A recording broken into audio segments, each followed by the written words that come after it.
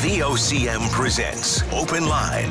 The opinions expressed on this show are not necessarily those of the station. And now your host, Patty Daly. Well, all right, and good morning to you. Thank you so much for tuning into the program. It's Monday, May the 16th. This is Open Line. I'm your host, Patty Daly, and Fonz King is back in the producer's chair this morning. So you'll be speaking with Fonz when you give us a shout to get in the queue and on the air to talk about whatever you want to talk about. If you're in the St. John's metro region, the number to dial is 273-5211, or elsewhere it's toll-free long distance 1-888-590-VOCM, which is 8626. Well, of course, if you're a hockey fan, the first round of the NHL playoffs has been incredible. Out of the 8 series, 5 went the distance. 1 sweep only, Colorado sweep, and then there was 2 series went 6 games, and 5 go all the way. And I have to say, as a Montreal fan, I still do feel bad for the Leaf fans out there. You know, tough draw to get the 2-time defending Stanley Cup champions Tampa Bay in the first round. They played hard. It's not like in years past where series that they should have won and it just got away from them. This one was pretty close series throughout. Of course, 2-1 in Game 7. But a bunch of my Leaf fan buddies here in the building and my social circle Leafs fans, they're, I guess, a combination of frustrated and disgusted. But anyway, out they go. And out west in the Western Conference, the Battle of Alberta's on. Edmonton went through. Calgary went through last night in an overtime Game 7 victory. The first Battle of Alberta in the playoffs since 1991. And, of course, the Growlers. They staved off elimination the last couple of games. Game 7 tonight in Reading, Pennsylvania, to see who can advance out of that particular series. So it was encouraging to see that in and around my neighborhood and many other neighborhoods in and around the metro area, lots of neighborhood cleanups. And I'm sure the same thing could be said for different parts of the province. And they got the Outer Ring Road, portion of the Outer Ring Road, cleaned up over the weekend. You know, shut down for 12 hours yesterday to take on what is a monumental effort. And just in time for the Royals. So here comes Prince Charles and Camilla. So Prince Charles, has been to St. John's twice. He and Camilla were both here in 2009, fairly low-key visit at that time.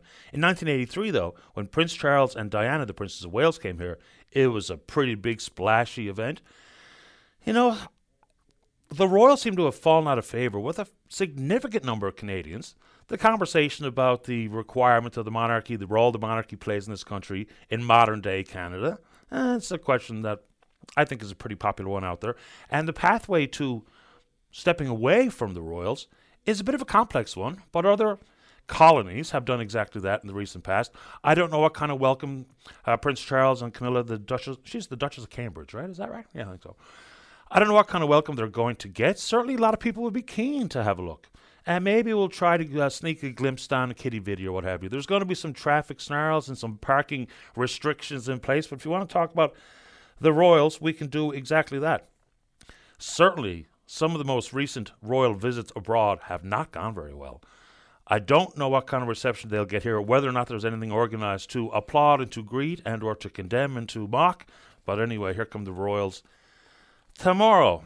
Okay, pretty cool event in the sky for you stargazers or sky watchers. A lunar eclipse last night, and there were some pretty spectacular pictures. I think I saw one from English Harbour, which was really quite vivid. And just a couple of interesting notes regarding space. So for the first time ever, scientists have managed to grow plants in soil from the moon that was collected back in the Apollo astronauts era. So Neil Armstrong and Buzz Aldrin, they brought back this moon dirt. And so the scientists, they planted Thale cress. It's a small annual weed related to cabbage and mustard. And all the seeds sprouted. I don't know what significance that brings to bear, but it is kind of cool that they now know that they can grow something in the very harsh, poor quality soil that is from the moon. And also, have you seen the images of the black hole right in the center of the Milky Way? They're pretty spectacular, I have to say. Now, they refer to this one as a bit of a gentle giant. It's on a near starvation diet, so say folks who know more about it than me. They say that so generally, black holes are gobbling up galactic materials. You know, not even light can escape the black hole. It's hard to even get a photograph of it, but you see in some of the moving pictures, it's burbled and gargled as they look at it.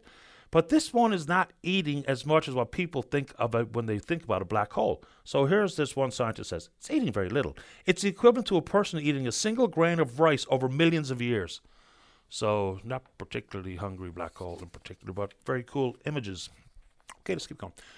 So as we heard from the Chief Medical Officer of Health, Dr. Janice Fitzgerald, last week about the mask mandates in the school. Now it's absolutely time to talk about all mandates that remain in place on the federal scene and, yes, whatever remains in place here in this province. And Dr. Fitzgerald says that it'll be a personal choice, and she encourages, that students and staff continue to wear their mask after the May long weekend, but they will no longer be mandatory. Of course, it's just an anecdotal look around when I use my email inbox to gauge where people stand and what they think about any of these types of moves. It's pretty much a split. I'll guess I got 20 emails about it over the weekend. So people are saying, well, there's so little left in the school year, why not just leave it in place? You know, that additional layer of security and protection that some people view the mask providing. And then there's, it's about time. So it is just like everything else. Some of the issues regarding restrictions have been very controversial. I've long been surprised that the mask has represented such a controversial issue. But anyway, if you want to take it on, we can do it. And of course, you know me, anything in the K-12 system is up for discussion here on this program. And while some regions of the province are doing all they can to keep a French immersion option available where they are. And, I think about the Burin Peninsula in particular on that front. But we're going to hear and talk a lot about Quebec. There's just the reality of life. So whether it be about the 2041 panel that's been established some 19 years out from the expiration of the contract on the Upper Churchill in 2041, it is important to understand exactly what it means. And that work, I think, is going to be enlightening.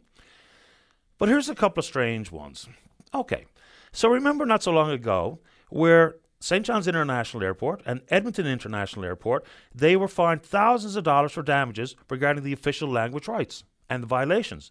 So it was adjudicated by the judge that these two airports had a narrow interpretation of official language obligations as it pertains to their web pages, reports, slogans, social media posts. So this guy, Michael Thibodeau, he's an ardent defender of language rights. And over the years, he has made 500 complaints and has been awarded tens of thousands of dollars in damages. And for these two particular airports, Mr. Thibodeau didn't set foot in either or. So he scans the internet to find what he views as to be a violation, which is an interesting way to go about your free time. But anyway, so compare that and the language rights violations that Mr. Thibodeau and this particular judge have identified. What's going on in Quebec on this front? So now they're proposing new changes to reform the Charter of the French language. It is going to be extreme. It was tabled a year ago. It's called Bill 96, and it will bring upon a huge change. Now, they're trying to protect the French language. Okay. But protecting the French language doesn't mean obliterating the English language, does it? Certainly they can't have it both ways to ensure that French is available in all these public and governmental services. So now they're going to see restrictions in the availability of English in education, healthcare, justice. Part of the proposed changes, after you have arrived in Quebec as a new arrival, 6 months later, you will get exclusive attention in French. Services will be delivered in French only after you've arrived 6 months. That's a long time, a very short window to have a firm grip on French language, especially if you come in there as a neophyte speaking very little French beyond bibliothèque and Guy Lafleur. But I thought there were a couple of strange juxtapositions in a couple of different news stories. Okay. It's hard to avoid talking about the cost of living, right? And of course it is. Because everywhere you look, everything's more expensive. And our wages not keeping up with the particular cost of living and inflation pressure points. One of the areas where we can all talk about the fuels and the pub going to be more transparent and all those types of things. But it is really becoming a massive concern, even when we just talk about food. Good article in the Seeb today about food insecurity and how it rears its ugly head and how it impacts us all differently. But it's one of the topics where, just think about it. We've got a lot of subsidy and support and tax breaks and credits that have gone to various industries during the pandemic to try to see them through so they could come out the other end, viable, doors open, people employed. For the life of me, I can't understand how many people are pushing back against supporting the agricultural industry at this moment in time. Look, I get it. Lots of money has flowed out the door. But when we know that we import 90% of what we consume, And we have the fewest farms of any province. And when a farm goes by the wayside, potentially because of the increased cost of fuel, feed, and fertilizer, just imagine, we have the fewest farms in any province, we have the poorest soil quality, and we have a distinct reliance on importing the goods. How can we afford to see any farms go upside down because of these new pressures? In just a 1 week span last week, the price of feed went up 35%. So I'm at a loss as to why people are pushing back so aggressively against some sort of support for these farms, and how the support looks, I don't know. And yes, I know, we're broke. I get all of that stuff. But there is a risk-benefit analysis that has to be associated with whether or not any of these farms aren't there next growing season, and we can take it on. There was just a food producers forum talking about a lot of these things. And a lot of the food insecurity, it's different in St. John's than it would be in other parts of the province. It's different in Labrador than it would be on the island. A lot of it comes back to poverty. And we can talk about how we address poverty in this country, but that's the basics offered by folks who are working on the front lines regarding food security issues or insecurity. Some 13% of families in this province are currently food insecure. So whether or not we talk about minimum wage or universal basic income, something has to give, because the results of having these number of families that are food insecure, and even folks who had never ever turned to a food bank, had been living maybe check to check but fairly comfortably in years before the pandemic, now all of a sudden we've seen a massive spike in people who have had to turn to the government, had to turn to food banks. Food banks cannot be the solution. The numbers of Canadians, the number of people in this province relying on food banks, is a distinct failure in governance. We don't have a lack of money, we have a massive distribution problem in Canada. So whether it be talking about soil quality, whether it be talking about greenhouses peppering the entire landscape of Newfoundland and Labrador, whether we talk about new technologies that are available, these discussions are absolutely huge, and we should be taking them on. How are we doing on the phone, Fonz? Let's get her going for a Monday. I'm feeling the Mondays, so I'm going to need your support here today. And in the poverty world, a tough discussion becomes the social safety nets, social assistance. Who's on social assistance, why they're on social assistance, and how much money's coming in the door. Whether or not it's enough to keep the wolf away from said door. And fair points and fair questions. When we know that even some fish plants have had to bring in immigrants to work because they couldn't get people to work, there's lots of jobs out there. It might not be the job you want. And yes, we could talk about the rate of pay and the way the workers are treated and the flexibility of hours and any benefits associated with the job. But for far too long, and I hate to use the generalizations, but full well there's people receiving some social supports that really are able to get out there and work. They choose not to for the obvious reason. If you can make near or more at home on social assistance, then why take a minimum wage entry-level job? Even though that's a deeply flawed thought in my mind. I'm going to use this as an example. And I'm not condemning people that are on social assistance. Many people require the social safety net. It's a part of how the country operates. And there's obvious reasons as to why it works. But it needs to be reformed. Calvin Wagg. I think I may have met Calvin Wagg at the Hotel Gander. But yesterday was the anniversary, 46th anniversary of Mr. Wagg working at the hotel. And the concept of being able to get a job, be loyal to it, work hard, move up the ranks, increase your pay, increase your spot on the totem pole. Mr. Wagg is a classic example. He began his career at the hotel as a dishwasher. 46 years later, he finds himself as the general manager. So we've kind of got to rejig how we talk about entry-level jobs. And yes, we can start with the rate of pay and how workers are treated, 100%. But there are opportunities that start at the bottom that end up on the top. So congratulations and happy anniversary to Calvin Wagg, who for 46 years has been working in the same building, which is an achievement in and of itself. But from washing the dishes, talk about entry-level job, all the way to being the general manager, congratulations to you, sir. We are on Twitter. And look, someone asked me how we're going to talk about the Buffalo shooting, what have you. No, we can talk about that stuff. But the tone and tenor of political discourse and societal commentary has become extremely negative and many times toxic in different corners. And so if you need or want to talk about that, or what the comments coming from the leader of the Canadian Security Intelligence Services, CSIS, last week, which is really quite alarming, we can tackle those things if you're so inclined. And we can do it on Twitter as well. We're also taking your emails. It's openline@vocm.com, but let us get a tune on the go before we come back and speak with you. It was today in 1970, jumping into the top 10, hitting number 5, was Simon & Garfunkel with Cecilia. When we come back, we're speaking with you. Don't go away.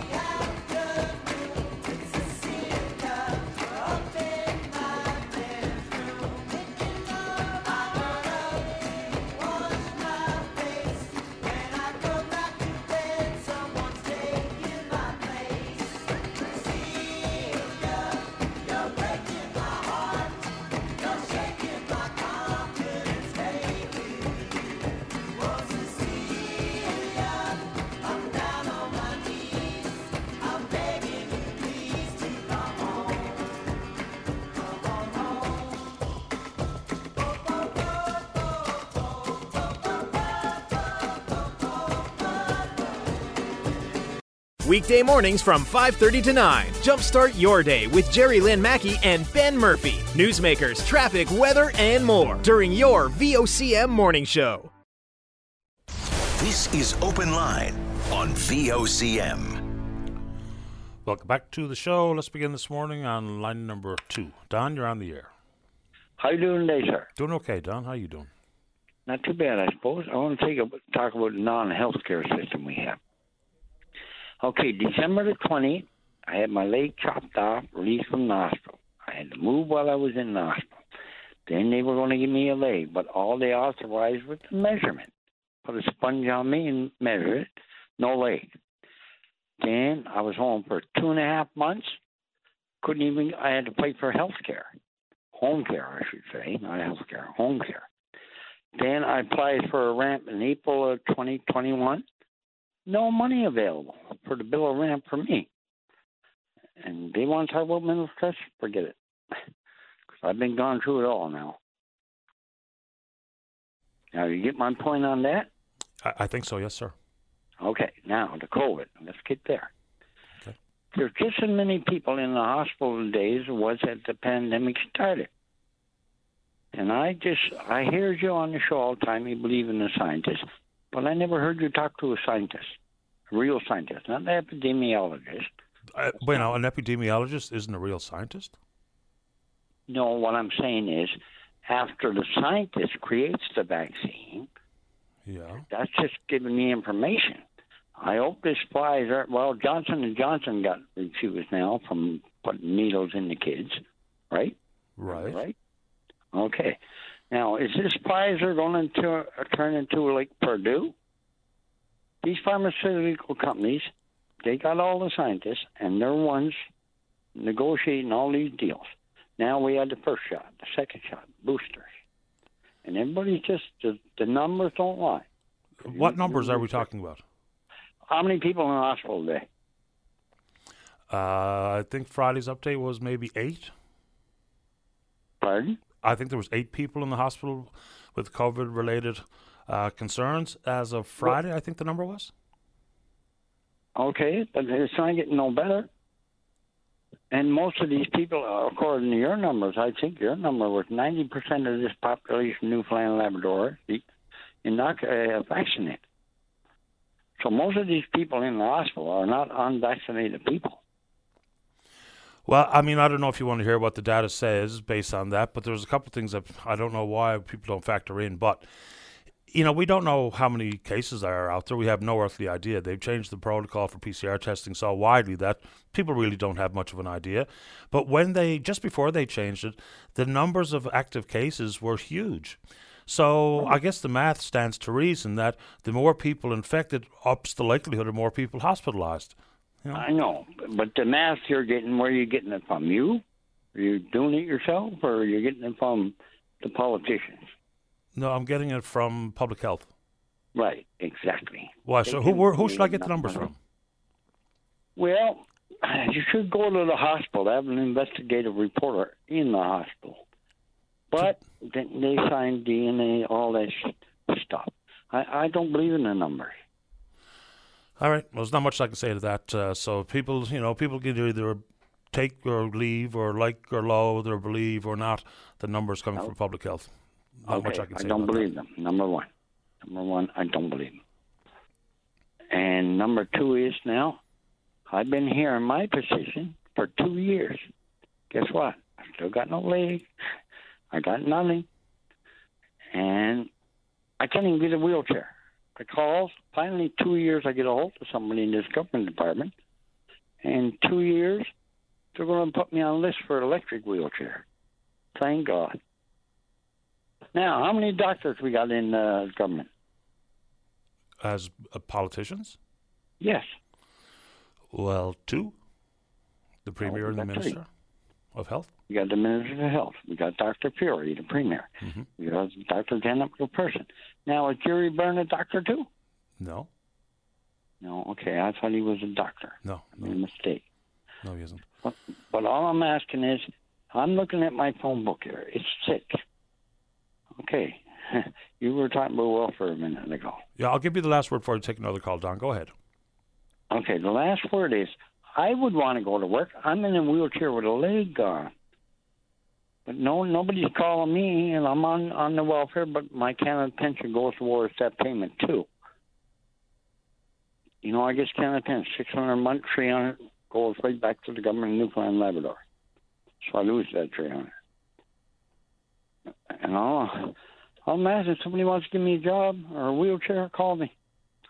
Well, hopefully the list doesn't mean a long wait for the wheelchair. Hopefully that gets attended to sooner than later. Don, I appreciate making time for the show. I hope you're doing okay. Okay, thank you, honey. Take good care. All right. Bye. Bye-bye. Let's keep going here. Line number 1, say good morning to the Mayor of Trapassi. That's Rita Pennell. Good morning, Mayor Pennell. You're on the air. Good morning, Paddy. How are you this morning? Not too bad for a Monday, thank you. How are you? Beautiful morning here. I just called. I wanted to support the crab license for St. Mary's. We're not taking from any other communities because right now our fisher persons can't go out crabbing until certain days when the processors are ready to take the fish, which is not good because sometimes this puts our fisher people in danger when they have to wait for permission to go.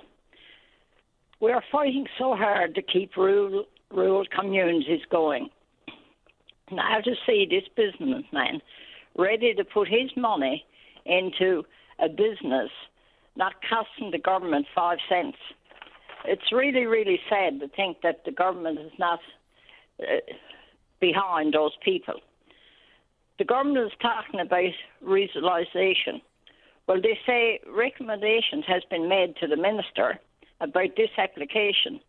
So it's time for the minister to let the people know what the government is going to do for rural Newfoundland. Well, we don't really know what the recommendation was. And the issue about a new license, like there's another protest in St. Lawrence today against approving a license for St. Mary's. There was a protest in Brigus last week because their thought is if we're just going to take some of the crab out of this plant and put it in St. Mary's, then those plant workers will have fewer hours. Those plants will make less money. That's the argument being made on the other side. And like I mentioned, there's another protest, I think it's at 1 o'clock today in St. Lawrence. Well, there's neither license in St. Mary's Bay, not one license in St. Mary's Bay. So those processors are not able to handle the fish. if the fisher people can't go out when they need to go, a good day, I mean, you're putting people in danger too. Yeah, these types of things happen when we talk about delaying one season or another because, say, for instance, ice. And then you have the trip limit issue and whether or not we're going to very quickly be approaching the molt and the crab has gone soft. I mean, there's lots of things associated with this. And I would imagine there's a fair amount of pressure being put on the minister to not expand the crab processing licenses to anywhere, including St. Mary's, this go around. So hard to know what's going to happen, but it would be helpful if the minister gave the folks in the area an idea about where we are. Because we spoke with Mr. Anstey, who's the chair of the Processing Licensing Board last week, to give us an understanding of how they approach these applications. But now it's in the minister's hands. So it'd be nice to hear from him where he stands, because the silence is deafening. And all that happens is people get more and more frustrated as days go by. Yeah, that's really the thing. If he had the answer, give it to him. Come out. I mean, he came to St. Mary's in the night or sometime when people weren't around, so he wouldn't have to speak to them. Well, we're happy to try to get the minister on this program. No problem at all, Mayor Pennell. Yes. Okay. Thanks, Paddy. I appreciate your time. Take good care. Okay. Okay, bye-bye. The trip limit, for the harvesters, you can understand their frustration. Let's say I got half my quota taken. And one of the harvesters last week said that, before long, we will be talking about soft shell. And so if it's a fact of the plant can't currently handle any more product, and so consequently, the harvesters aren't going to get it because there's nowhere to put it, nowhere to offload it, nowhere to sell it to, find yourself in a funny spot here. The total allowable catch increased over the last 2 years about 46%, about 30% this year alone, even though the processors have gone back to the panel looking for a decrease in price, apparently, and we're trying to get some information on that. If there's more and more crab going around, I'm not so sure that the argument is we can't afford to have another plant processing crab, because that's a big increase in the last couple of years. And I know, look, the plants who want to keep what they've got, I understand that. Why wouldn't you? It's a territorial issue. If I have plant workers that if I had to lose some of my quota would cut a week or 2 or 3 off of my time in the plant for this particular species, of course they're going to protest against spreading it around or sharing the wealth. But if you want to take that on or anything else, you can do it after this break. Don't go away. Join Brian Medore weekdays at noon for a comprehensive update on news from every corner on all levels, newsmakers, weather, and more. Join us on your VOCM at noon. This is Open Line on VOCM. Welcome back to the show. Let's go. Line number 2. Eric, you're on the air. Yes. Good morning, Patty. Just calling in here. I just wanted to ask you something about the Northern Residence Allowance. Okay. I was wondering, because I've been here for a few months, and I noticed I've lost a lot of time to the weather and whatnot. And when you mentioned this morning about farming and whatnot being, scant in Newfoundland compared to other provinces, it forced me to make this call. And I wanted to know, I know Labrador residents are eligible for the Northern Residence Allowance, according to the Revenue Agency, if you pull up their map. But the allowance is broken into 2 zones, Zone A and Zone B.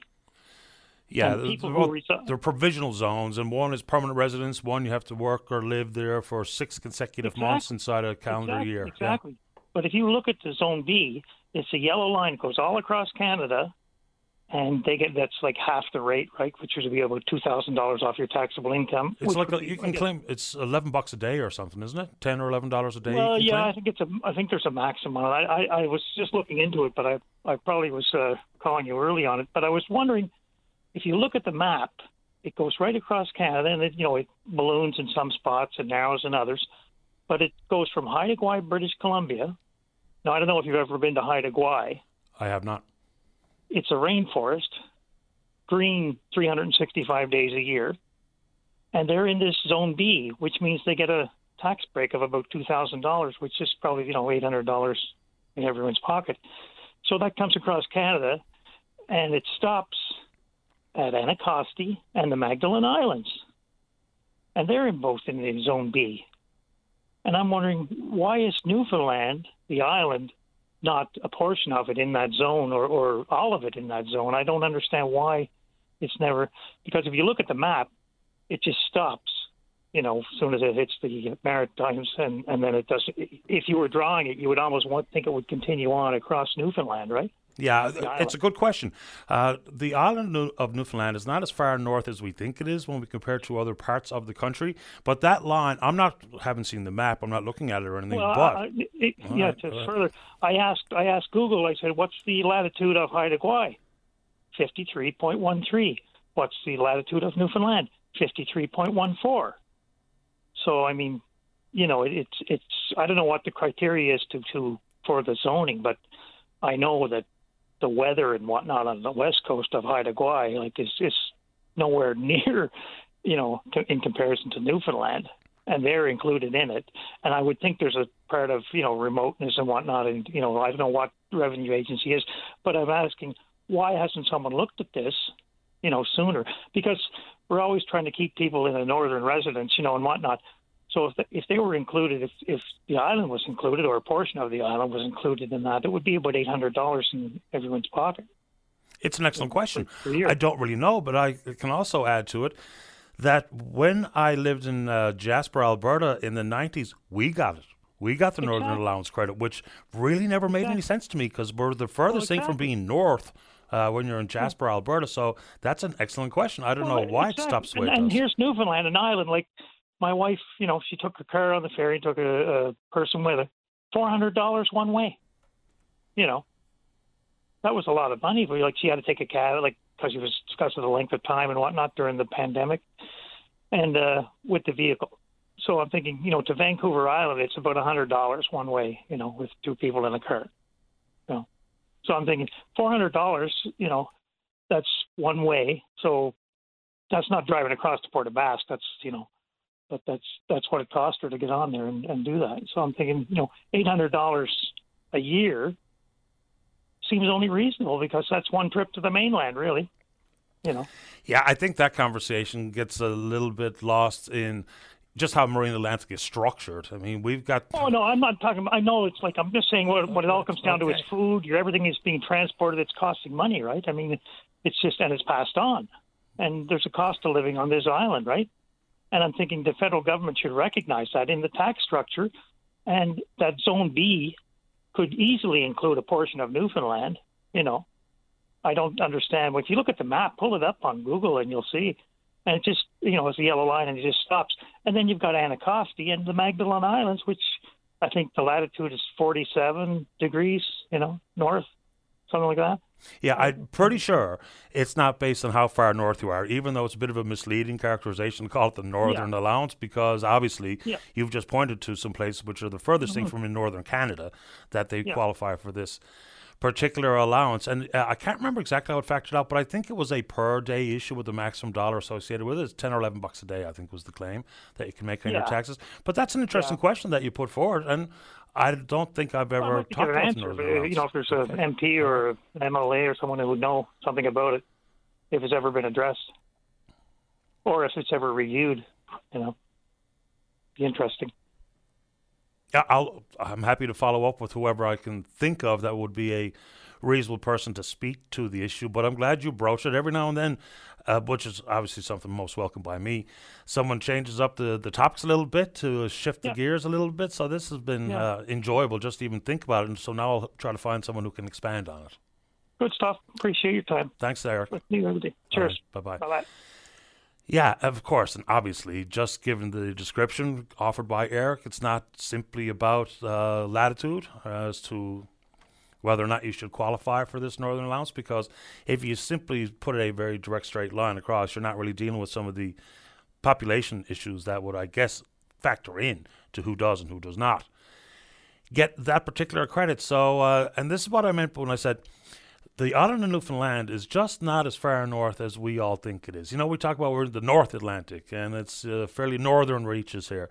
And one of the listeners just sends me a note, says YYT, the St. John's International Airport, is at the same as Seattle, 47 degrees.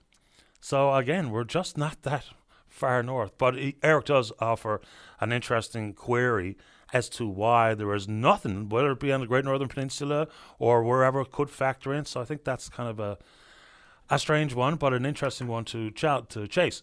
Now, he does make mention of Marine Atlantic. You know, it wasn't that long ago where Marine Atlantic was a massive major concern, and he mentioned Jerry Byrne. Well, the first caller mentioned Jerry Byrne. Minister Byrne was really on the Marine Atlantic file and talked about it a lot. We don't really talk about it much anymore, and we, trying to see what sort of rebound we'll have in the hospitality tourism sector this summer. The Marine Atlantic bookings are really quite strong. People are having a hard time getting a cabin and the like, but of course are still running on restricted capacity numbers. The biggest implication, we'll talk about fuel and what have you, but the biggest implication that drives the price of passage is cost recovery. 65% of the monies it costs to operate Marine Atlantic have to be recouped by ticket sales, passage. And that is a huge number. So we talk about it's our guaranteed based on Confederation and the arrangement that we negotiated with Canada upon entering. And, man, it is wicked expensive to travel across there. But their bookings are strong. The people I hear from in the hospitality industry are really quite optimistic about this season. I mean, we can poo-poo, come home here and all the rest of it. But the numbers of people booked to travel across Marine Atlantic, the last number we saw was 22,000 between June and September, way more than pre-pandemic years, and huge increase from last year. So there's every reason to believe that it's going to be a pretty good season. Now, Marine Atlantic does go on to say that they've seen some cancellations because of what's going on here regarding the price of fuel in particular. So we can factor that into the conversation about how it's going to look, why it's going to work the way it is. And I'm also curious because it's tomorrow that Turo, the car sharing application, goes live for the first time in the province. They've got some 450,000 guests on that application countrywide. I don't know if anyone listening to the program has put theirs forward, and if you have, help us walk through the steps about how easy it was, how cumbersome it was. It shouldn't be too difficult. There are a fair number of protections offered by Turo to screen the guests who will be using your car, those types of things. So if you want to tackle that or anything else, or like Eric, sprinkle in a topic that maybe we don't give enough discussion to, or any discussion. We're taking a break and then we're coming back. Saturday morning, join us for the Irish Newfoundland Show. Send your request to irishnl@vocm.com or submit them online at vocm.com. This is Open Line on VOCM. Welcome back. Just quite a strange note that I just read. And the emailer says that I can't believe that we're not going to be able to send our children to school on the 24th of May if they're not wearing a mask. That's not what's happening at all. So the mask mandate is actually being dropped. You don't have to wear a mask, period. Now, Dr. Fitzgerald will go on to say that people are encouraged to and to decide or assess their level of risk based on a variety of different factors. So no one's going to be turned away from school on the Tuesday the 24th after the May long weekend if they're not wearing a mask. It's going away. And again, it's a bit of a split in the email as to whether or not people think that's a good idea. But then the same person went on to, obviously they just have a real good grasp of some serious disinformation in their head, to go on and say why I continue to promote vaccine mandates when that's not what we're doing at all. For a while their government obviously had a reason, a rationale behind imposing these mandates. And for quite a long time here now, we've been saying it's time for an honest conversation about whether or not they should remain in place. Because, again, government policy, they'll have some intended goal, and in this case was to encourage more and more people to get vaccinated. A way to measure how successful it was, and a way to recognize when it's run out of steam. It's come to its natural end. And we're there. The only, moving part might be whether or not public health guidance from NACI or different provincial governments will change the definition of what it means to be fully vaccinated, because it's remained at 2 shots plus 14 days. So nobody out there who has yet to receive their vaccination is going to do it because of these plans. Now, there might be the scant couple who might want to take a holiday or something and fly to Jamaica, whatever the case may be. Maybe a few, but not enough to make the mandate still a meaningful approach. And if it's all about follow the science, I understand where people will condemn that particular thought, because we do know there's different levels of risk, of vaccinated versus not. But air travel has proven to be very safe throughout, because even in the province of schools and even in public buildings or even private buildings, we know just how effective decent ventilation has been. HVAC systems and otherwise. So on the aircraft, the HEPA filters that they have in place has proven to be a very safe environment, regardless of who you are. So I do think it's time to have that discussion, because if we have just come to a point where it's straight up punishing people, then is that sound government policy? Not in my mind, it's not. And again, it's in the same email. It's really quite the collection of disjointed thoughts.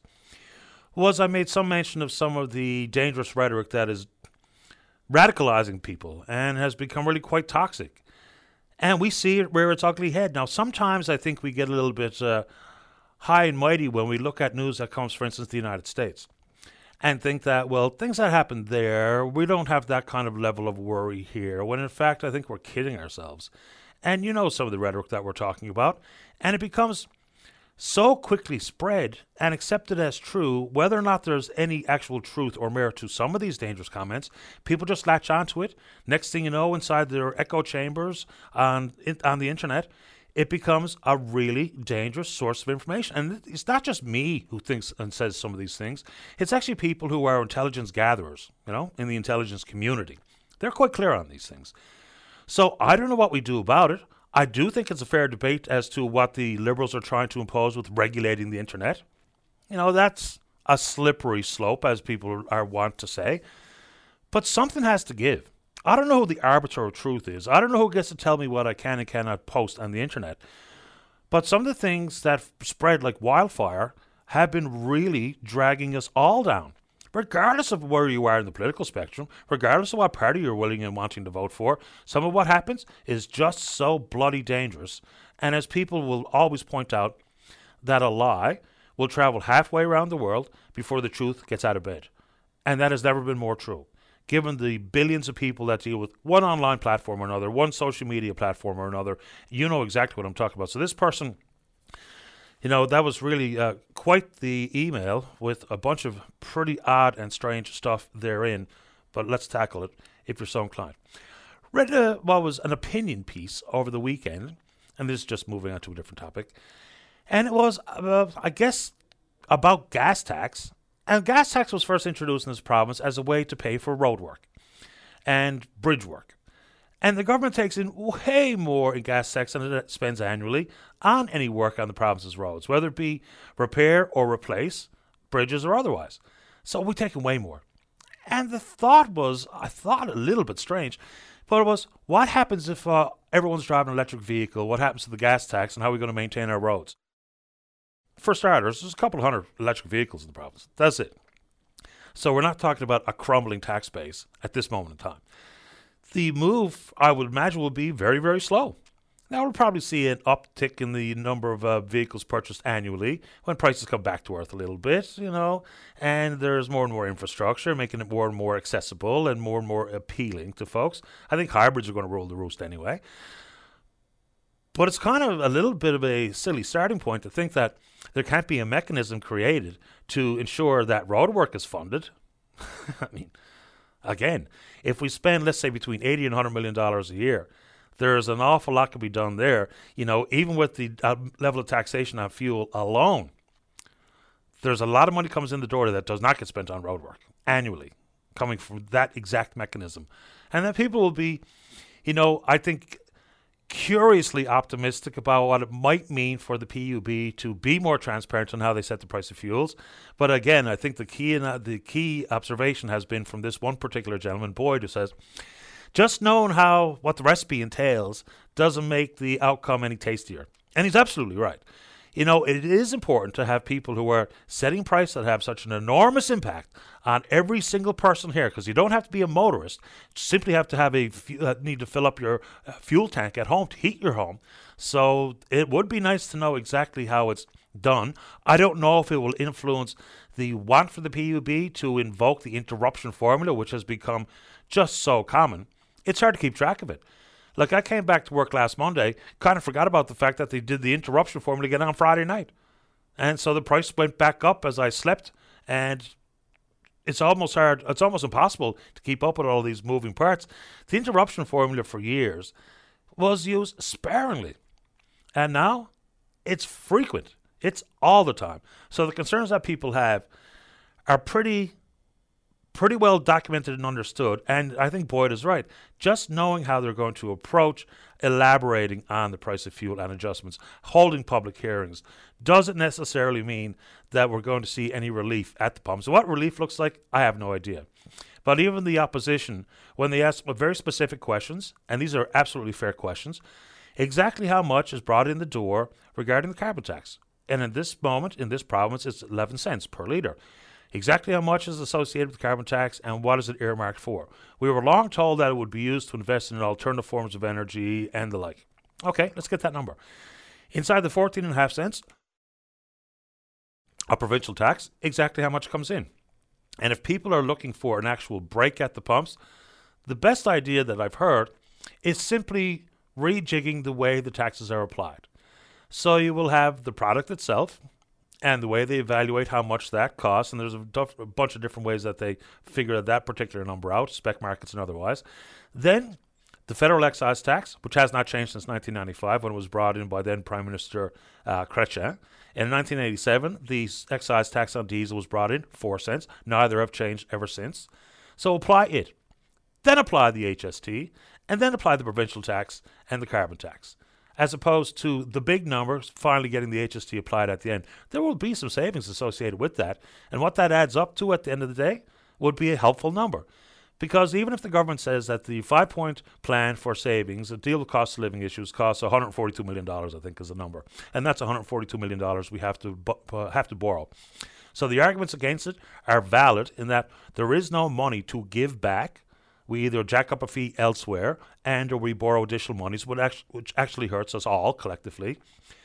But the concern and the immediacy of the problems and the pressures that are mounting every single day on individuals could probably have a bigger adverse effect on the economy, because if so much of our so-called disposable money is going towards fuels and my cell phone bill and my insurance premiums, then everything else that makes the economy move, because it's not the government that makes the economy move, it's me and you, right, with whatever monies that we have coming in the door that we don't service our own debt with, and just the necessities of life, the ability to spend, not luxuriously, but on a meal out, and or to get a new coat, or a pair of boots, or whatever the case may be, because right now, so much of the money is going to the bare bones necessities. I saw Andrew Coyne post a variety of things on his Twitter feed regarding the median family income, all done in 2020 dollars, all the way back to the mid-'70s through today. The numbers of people employed and the median family income. It's a fairly interesting look at what's going on across the country, but of course, doesn't necessarily relate to things that are happening in this province. All right, we're on Twitter. We're VOCM Open Line. You can follow us there. Our email address is openline@vocm.com. Let's see here. That's from the Great Northern Peninsula. This is what Member of Parliament Goody Hutchings posted on Twitter during the last election campaign. Totally misleading. Well, fair enough. Campaign promises, campaign rhetoric is exactly that. Sometimes the promises and what they are speaking to for their short-term, long-term vision doesn't always manifest itself in actual government policy, and we all know that to be true regardless of the party and or the policy or the promise.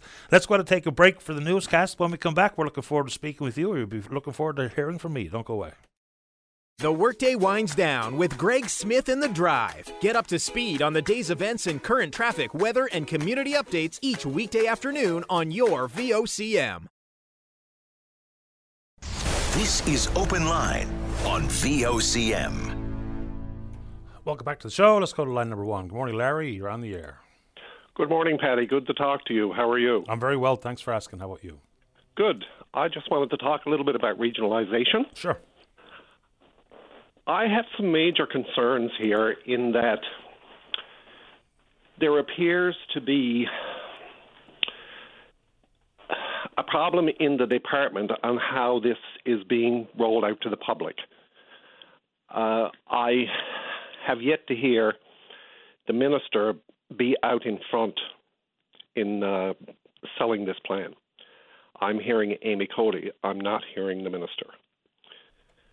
The minister was involved in a news item in the Telegram weekend edition about, making comments that it works elsewhere. Why can't it work here? I do think we need to hear more from the minister. We certainly need to have some of these big, large, looming questions, especially the ones being asked by the local service districts, about, well, what's in it for me? And that's a real important question, because if you can't describe or articulate what's in it for you, then people are obviously going to reject it.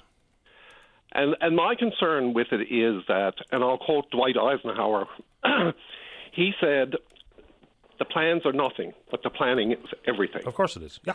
And the serious concern I have is that since the report has been released, the minister has been practically silent. And there are many like me who have been making submissions formally and informally to the department. And those submissions are being taken from us and acknowledged. However, there are very serious constructive criticisms in those submissions. And I'm not hearing the minister say in public, we've had these submissions from people, they're very valid constructive concerns. We need to look at these and we'll move forward. All I hear is Amy Cody saying, we're good to go. Well, if she has the minister's ear, then I'm worried. Well, I would imagine that MNL would have the minister's ear, given the distinct, obvious overlap. The problem, I think, they got off to a rocky start. And like even in the most recent symposium, representatives from different LSDs who applied to attend were not given that permission to join. So again, people feel like they've just been alienated and left out. Whether or not that's a fair representation of what's happening, that's how people feel. And how people feel will drive the conversation. And I think the larger problem, just from where I sit, is that people have a thought of, different people have a different thought of what regionalization actually means. When there are some pretty small examples, which might be the baby steps that different regions of the province take towards more cooperation. I mean, and I've given these examples a couple of times. A good one, Lab City Wabush. So governments remain in place, they retain their own identity, but they cost share to reopen the Mike Adams Recreational Complex. It's been open, it's been there for 50 years, and now it's shuttered because we couldn't get some cost-sharing arrangement. Now that's been achieved. That's just one example of how partnerships and collaboration can probably be to the benefit of multiple communities. And then it's the issue regarding waste management and the Conception Harbour crew. So Harbour Main, Chapels Cove, Lakeview, join forces with Avondale, Colliers, Conception Harbour. Maybe they can save 100,000 plus a year with doing away with 4 separate waste management contracts. Some of these little things, I think, just make sense to me. How about you? But, Paddy, you have to remember that everything these people do, and if this report is implemented, will still be voluntary. The only people who will be forced into this are people living outside municipalities. Even if you just look at incorporated municipalities, this is not fair stuff. This is real stuff. So there's 275 incorporated municipalities. Over 70% of them have average age of over 60. At some point, I think that's the way it is. And if that was inaccurate, I'll find the exact number to offer to the listener.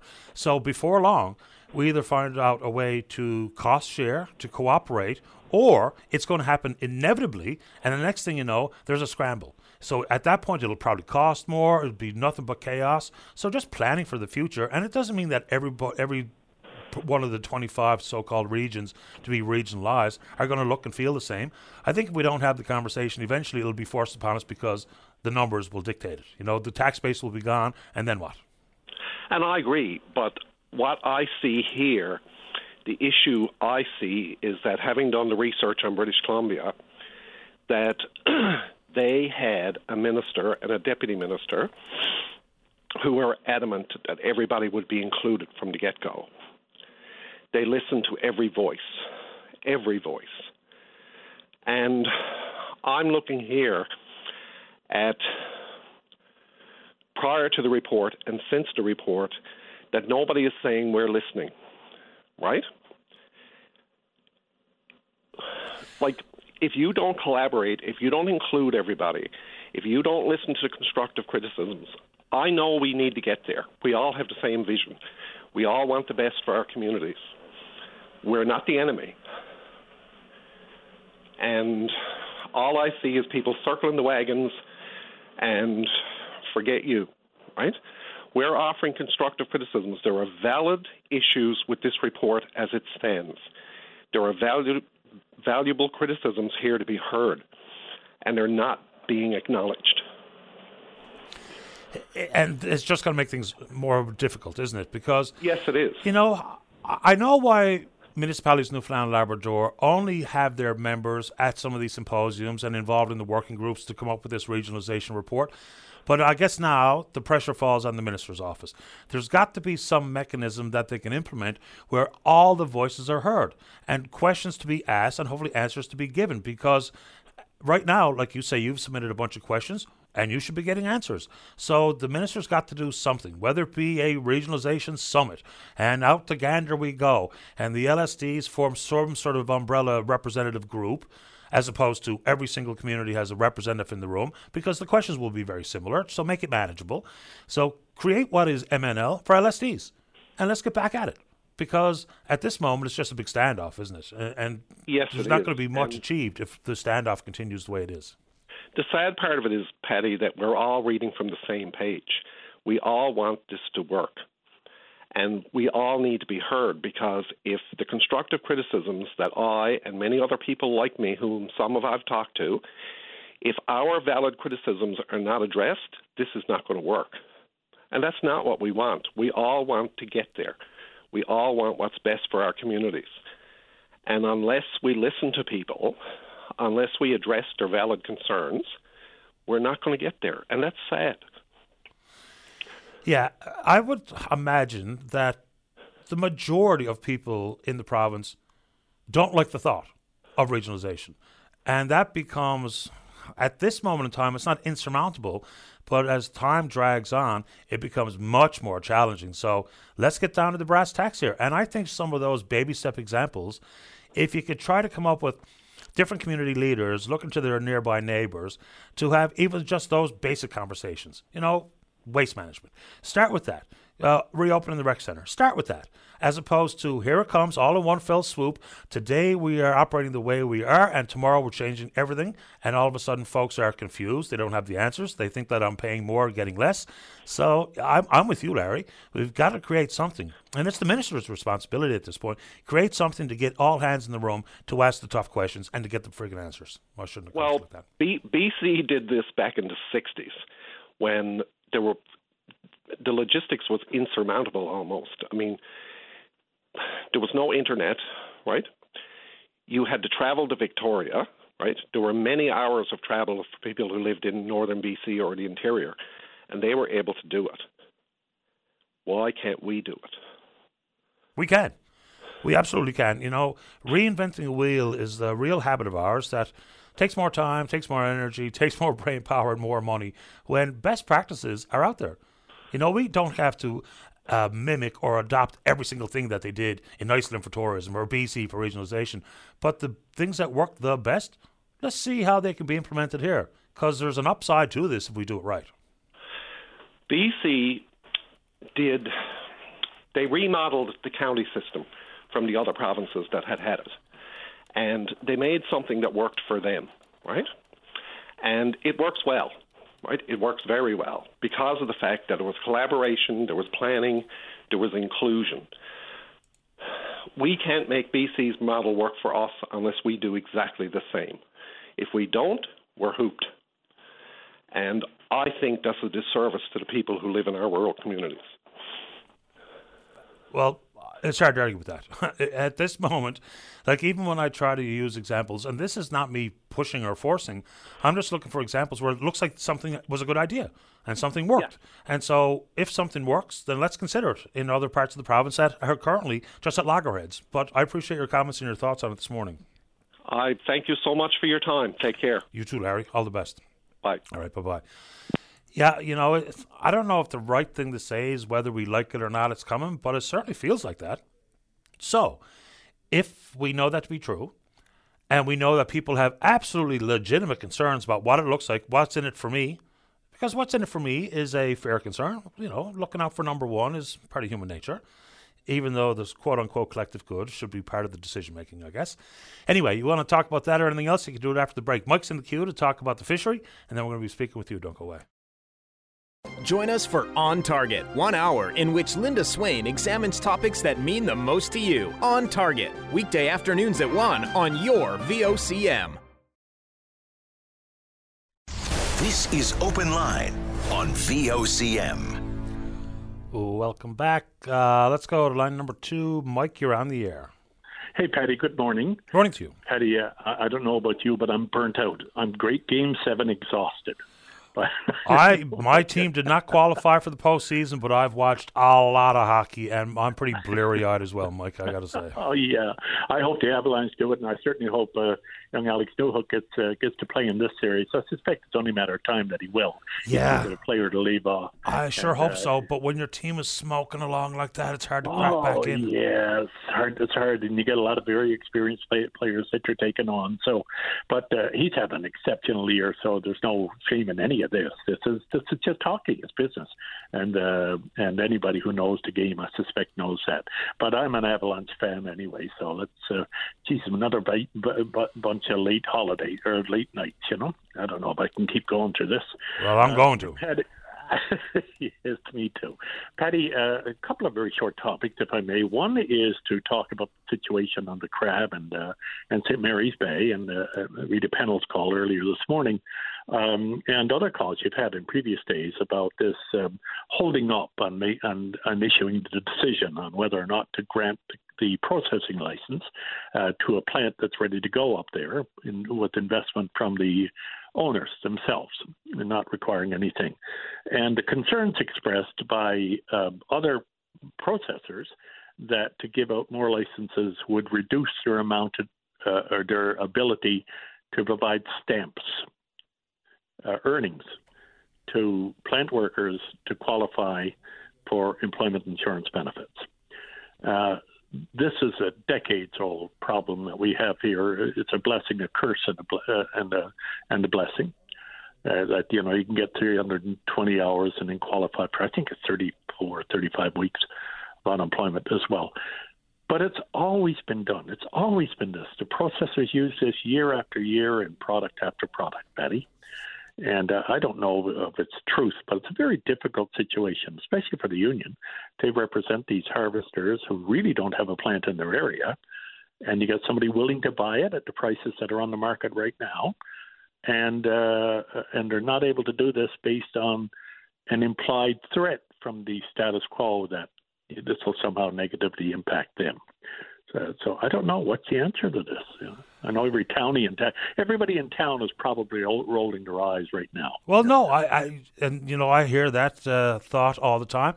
St. John's is the biggest bay in Newfoundland. There's more fish offloaded in St. John's Harbour than any other port in the province. So it is a towny issue as much as we pretend it is not. I don't know what the adjustment was to the price. Does anybody listening know? Because the Association of Seafood Producers put in a request to see the price lowered, and that would have been all the way to $6.15 a pound, I believe, is what they're recommending, as opposed to the $7.60. But there's a couple of different factors that impact the harvester versus the processor and the processing plant worker differently. Like, if in fact, look, the territorial issue is easy to understand. Nobody wants to give up what they've got, right? I understand where you're coming from, because if you're operating a plant in Brigus, you want to keep what you got. If you're operating the plant in St. Lawrence, you want to keep what you got. Folks who don't have a plant want to have a plant for jobs and economic uptick in their area. These are all easy to understand arguments. But for the harvester, if all of a sudden the plants can't handle what they've got, and I have to wait until they free up some capacity, and next thing you know, without me taking my entire quota, we end up pushing up against soft shell. That becomes a problem that could have been alleviated if there was an opportunity to spread the wealth around, spread the product around. So I'm not exactly sure what the right answer is, but I do know, just like in the regionalization conversation, it'd be nice to know where the minister is on this. Yeah, he's sort of weaseling out on it a little bit. My words, and certainly not yours. But I heard him on complaining though why he's got plants in his area and everything else. Well, he's got to put on his big boy shoes here now, and he's a minister and get out. I don't know why these. I heard Mr. Anstey on, I believe, on your program, if I remember correctly, and the processing board or something. Give the details out. Put the report out here. We're mature enough to read these things. and let us see them so that we're not based on the backroom dealings of a bunch of processors and things like that are governing people's lives. We got to break this vicious cycle. Patty, if I may, I'd like to move on to another very short topic. I know you had other people there. You may recall that a little over a week ago, the Federal Minister of Fisheries released something called the Atlantic Seal Science Task Force Report. Now, I've got trouble with acronyms. The federal government and provincial government and bureaucrats love acronyms, but this one is ASS, and I think I'll just stay away from that, the Atlantic Seal Science Task Force Report. But it has rehashed things that we've been saying again for decades, and it thoroughly debunked federal science, seal science, basically sliced and diced it, and the minister was very congenial about how she appreciated their recommendations. But the offshoot, what's coming out of it, is they are recommending a get-together in the fall. And they want to sit around and start talking about this again. Patty, I think it's a complete waste of time to talk to federal fisheries on this. I believe, my opinion is, that over the decades, and certainly since the Maloof Commission in 1985 being released, Federal Department of Fisheries has not done anything meaningful to move this ahead. As a matter of fact, they've obfuscated it to the point that we have 7.6 million or so seals out there feasting on all the fish products that are out there. So I don't know why we keep doing this, send a fool further, kick the can down the road. This is not a fisheries issue, Patty. This is an international trade and foreign relations issue. This is the false barriers, the fake barriers, the Marine Mammal Protection Act, the European Union barriers, the Asian barriers. And I don't know why FFAW, Unifor, and others would say, oh, well, yeah, please accept these. These are good recommendations. At what point in time do they come out and I know it's tough. You got to deal with that department to get your licenses, and you got to deal with them for grants and subsidies and everything else. I know it's tough to take them on. But at what point in time do they come against the silent seven here and then close the conservative one? But at one point in time, do they say, this is enough of this, folks? We can't go more years. Yeah, but come on and say what, though? That's where I kind of run out of thoughts about what next steps look like. Yeah, we've had it. We don't believe you. This task force has debunked you, Minister. You've proven to us time and time again, and you're doing it again by delaying this and kicking this down the road, that you intend to do this. And what you can do is you can really pressure the federal government, the MPs, to do something. They're so quiet out here. That's my question, Mike, is do what? Because we can, GFO has limited information on this particular issue, so says the most recent report that they commissioned. We can talk about international pressures, whatnot. The World Trade Organization is not going to reverse fortunes and decisions on this stuff. There's just no chance of that. So what do we actually want someone to do? Well, that's the question that no one seems to have an answer to. Well, I tell you, you're right. They're not going to do it until we make it an issue.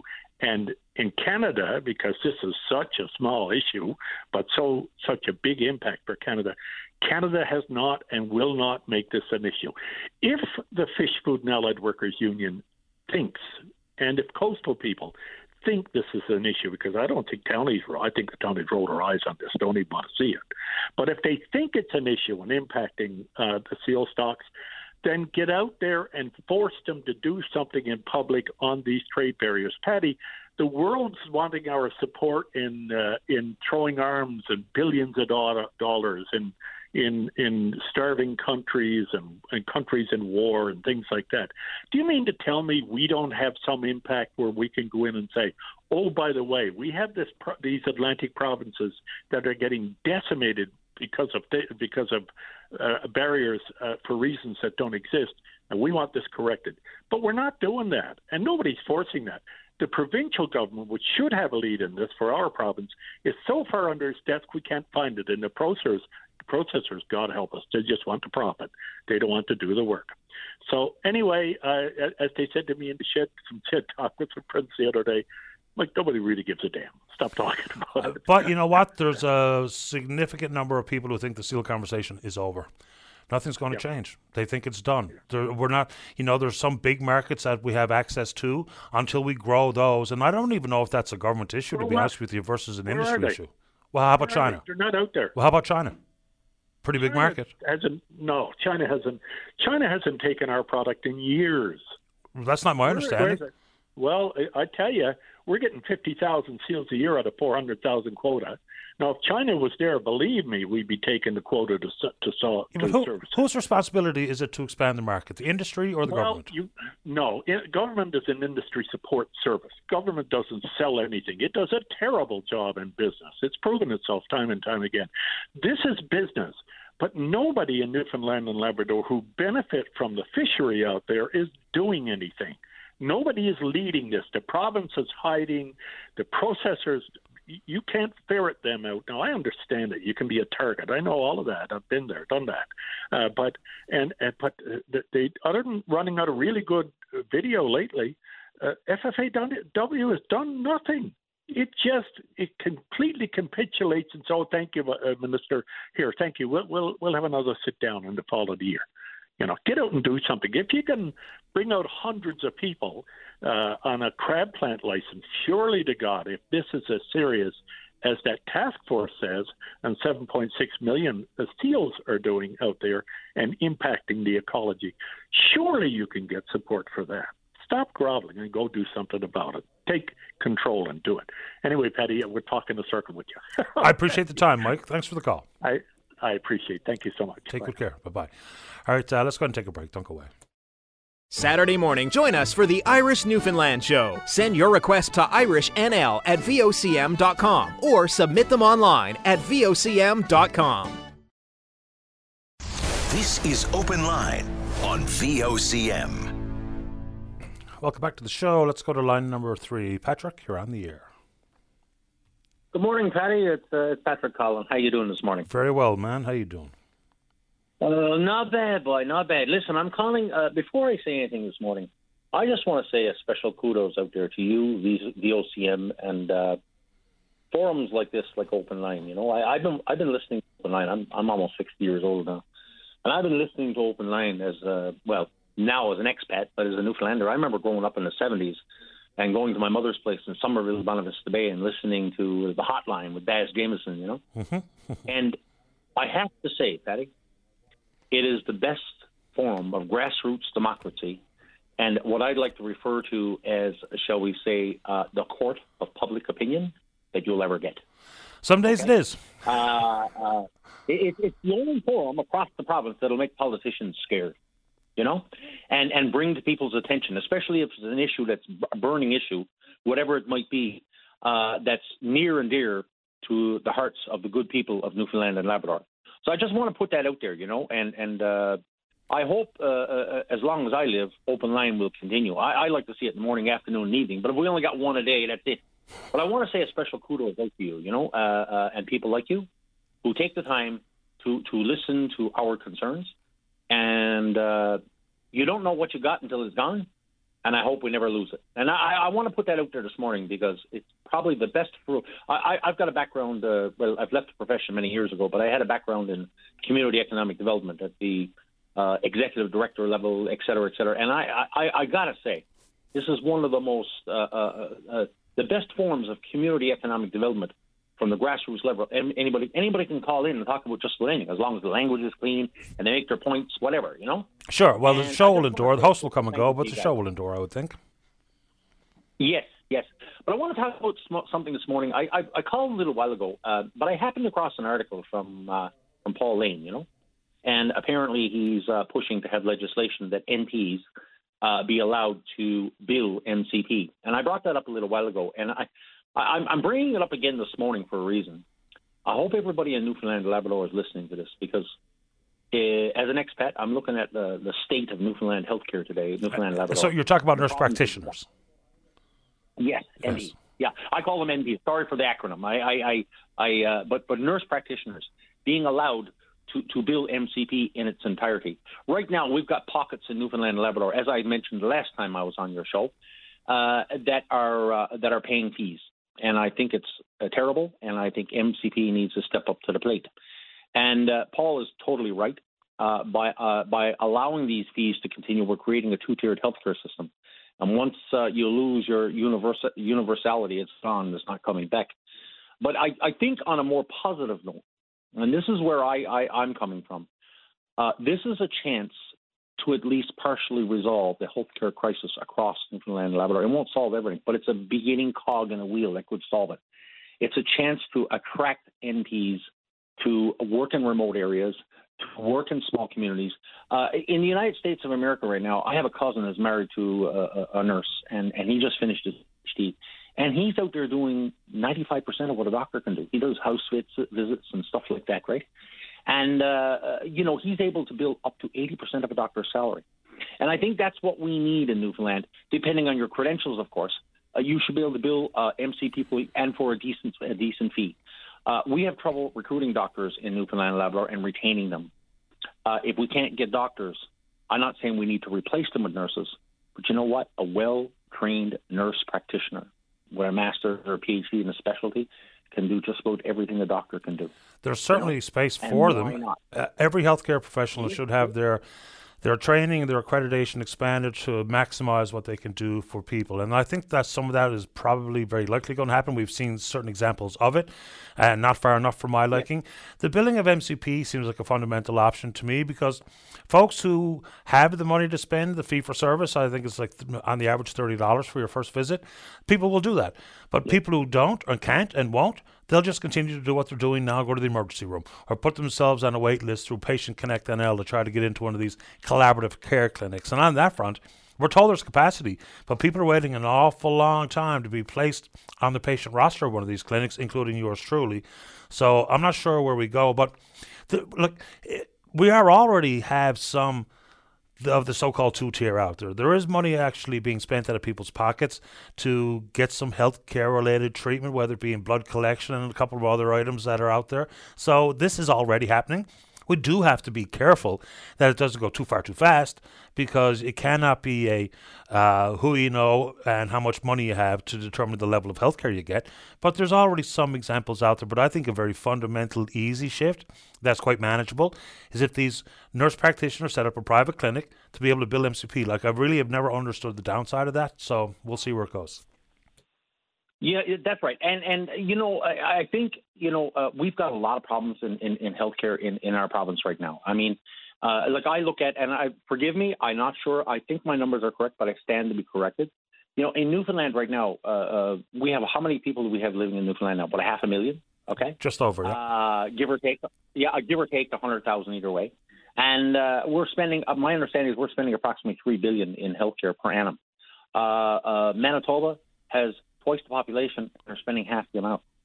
And Manitoba is no less remote than some areas of Newfoundland, And I think the problem that we have is how it's being spent, And I'm not here to advocate, but I think that we need to look at creative ways of solving our healthcare crisis, And I believe the NP solution, being allowed to bill MCP, is a way to keep rural Newfoundland and Labrador together. Because if you haven't got health care, your chances of your community drying up is fair to good, But if you've got health care in your community and an NP and you've got a bit of industry going on or whatever, you got a chance of saving that community, But health care to me is so you should, I guess at the end of the day, as somebody who really feels, like up here in the Arctic, we have a system that's second to none.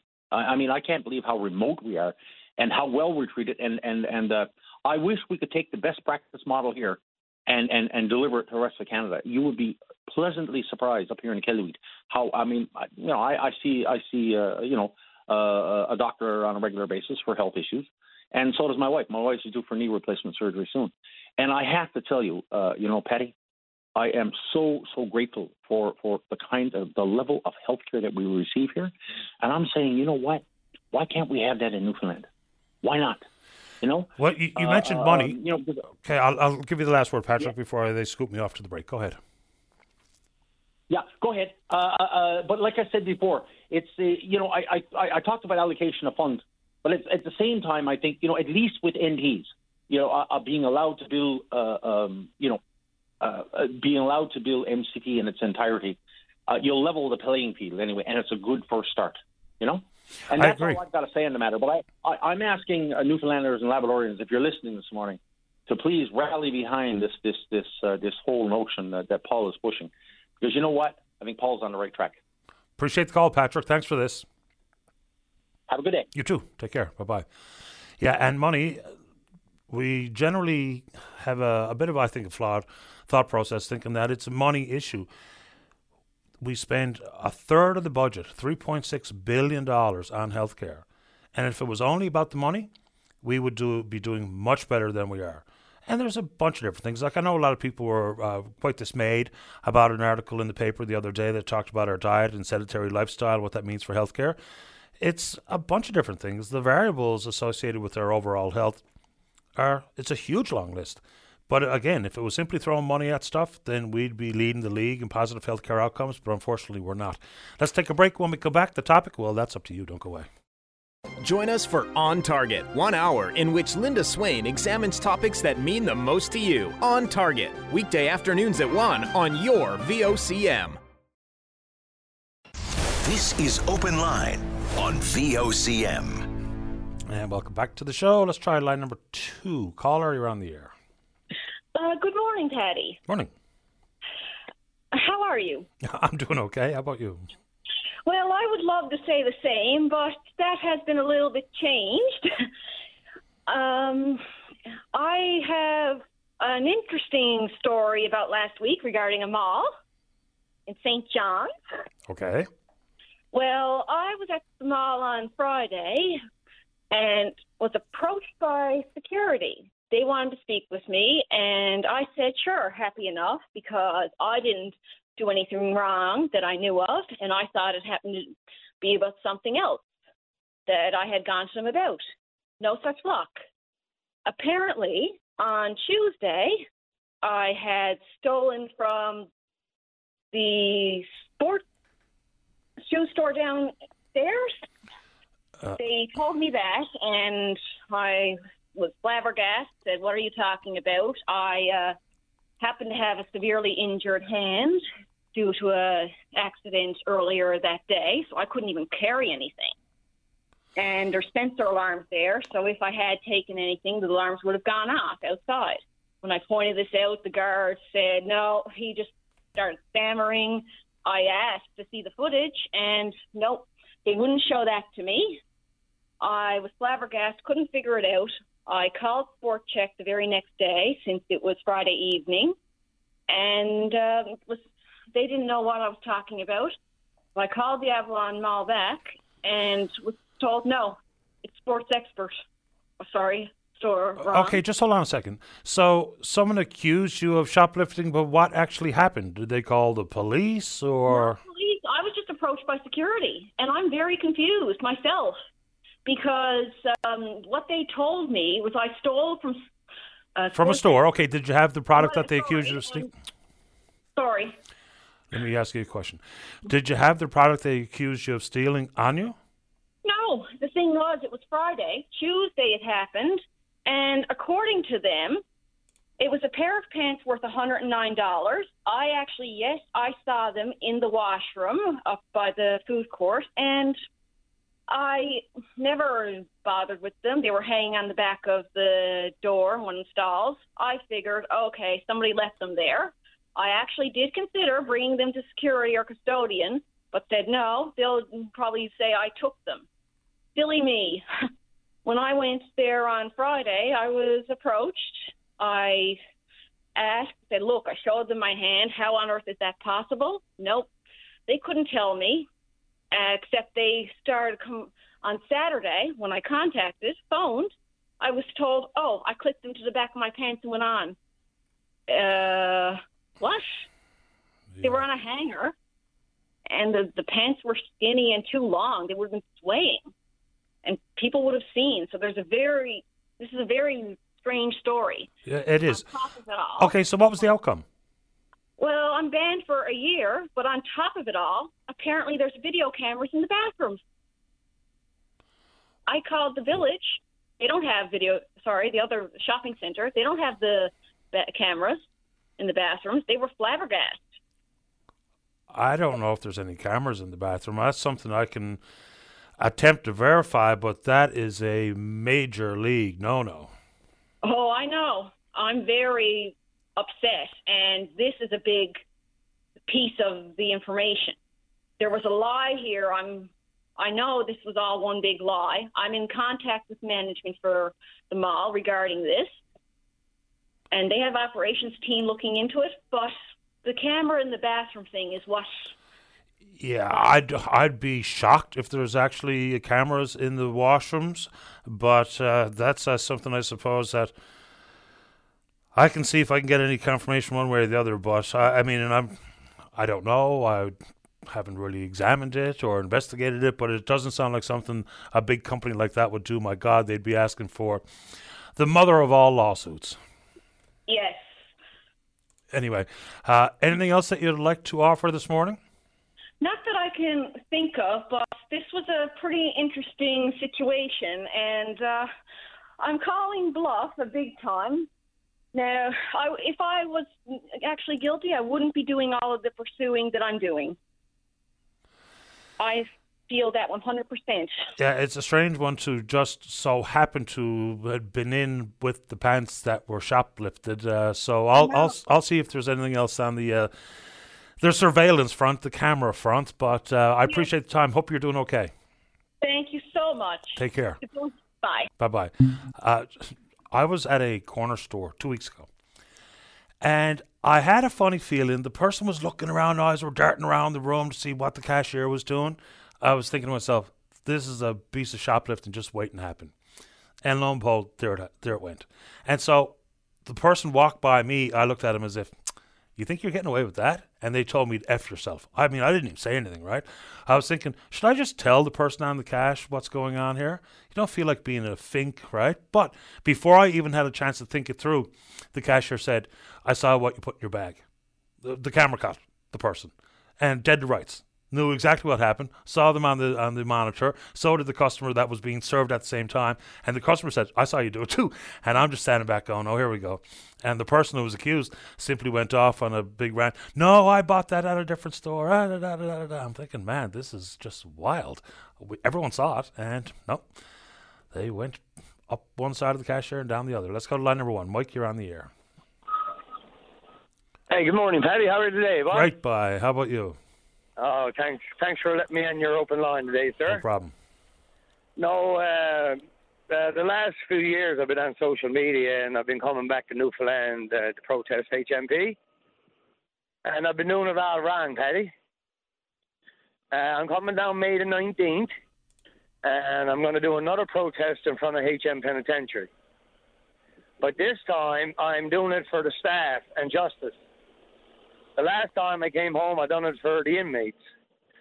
Well, this time, we got to do something, Paddy, that is a revolving door in Newfoundland. There's a system. These police officers are arresting these people. They're putting them in HM Penitentiary. You still there, Paddy? Just listening, Mike. Yeah, they're putting them in HM Penitentiary. They're doing their 3 or 4 months. The staff down in HM Penitentiary, they got to do their prison staff job. They got to do counseling jobs. They got to do drug addiction counseling. They're not equipped with conflict resolution, Paddy. They're equipped to be trained in how to correction, how to get an inmate in prison and how to detain him so he don't go out and harm society anymore. And then they got security issues in there, drugs and knives and different other issues. These staff, they're equipped and they got the security for that. But HM Penitentiary is so behind that the guards are not up to date with the drugs coming in, with the new weapons that are coming in there. And the staff are always getting the dirty end of the stick. So what about society, government, staff's family, and everybody else stand up for justice in Newfoundland? Because apparently, Paddy, down home, the addiction and the mental illness rate is just skyrocketing. And we all know this for a fact. And I've noticed people call it. My brother's down there helping people with drug addiction and mental illness. My philosophy in life is to help inmates to get trained, rehabilitated, and come out and be productive like I am, because I know you can do it, because I'm a productive member of society. I got baptized in church. I don't swear. I'm not a violent, angry, aggressive person no more. I'm gaining my relationship with God. I'm bettering my relationship with me as a person. And I know that if these steps were put in place for these inmates in St. John's, the recidivism rate would be dramatically lowered. And the Minister of Justice and everybody now is coming now that there's an election coming up. They're going to build a new prison. This is the same old thing for the last 25 years. And then the staff are getting attacked. The staff are got to arrest these men and they got to restrain them. People are dying. Bodies are getting injured. And it's just everything is getting thrown at the Justice Department. So why don't Justice look at and say, hold on here. Maybe there is a bigger issue. Well, there is. And maybe Mike Williams, we're coming, Patty, and I quit my job. I'm quitting my job on Wednesday, and I'm putting it all in the Lord's hands.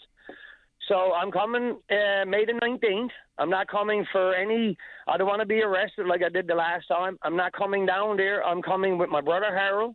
We're coming with everybody from church. We're coming from a lot of people, and this time we're not moving until the Minister of Justice, and this is not a threat, this is actually a promise, that we could sit down and get something in paper to say, hey, we're going to get something in place. Because, Patty, the crime rate in Newfoundland, specifically St. John's and the little rural communities, is out of hand. They're blatantly, when I was robbing and stealing, we do it in the dark. Now they're doing it in the daytime. They're breaking into your homes. They're breaking into your garages. They're breaking into your cars. We never used to do that, Patty. And these kids are so mixed up on the drugs that they're out robbing to get high, and these drug dealers that are supplying the drugs to the community, they're misled also. And they're human beings also, but they have to be punished also. We have to be investigations. We have to be more funding. You're going to defund the police. No, that's not going to happen. And plus, that's a silly slogan, too. It doesn't really reflect what the topic is. But, like everything else in this world, you have to understand how someone ended up in a life circumstance that sees them committing crimes. And there's a variety of issues there. I think it's a similar conversation that we're having with healthcare, is some of the social determinants. And you're right. I mean, the issue regarding... I'm always careful to say too much mental health-related matters and prison, because sometimes people hear that as, if you have a mental illness and you're a potential criminal. Well, that's not true, and we all know that's not true. That's not true, Patty. You know what I'm saying? Because mental illness, it affects bulimia. It affects people's weight. I seen a video, this lady, she went up to Lahey's with her friend to pay $10,000 for a wig, and they berated her and bewildered the lady because she was going in and she wanted to take her hairpiece off in private. So Lahey, they bewildered and belittled the lady. So mental illness stigma is not only, I'm a criminal. Yeah, no, and just because of the time on the clock, we'll have to leave it there. But I appreciate the time this morning, Mike, and for you and Harold to be trying to stand up for what goes on is a good thing. Appreciate it. I appreciate you. Take care. Thank you. Okay, bye-bye. The bricks and mortar, Her Majesty's Penitentiary, is a terrible place.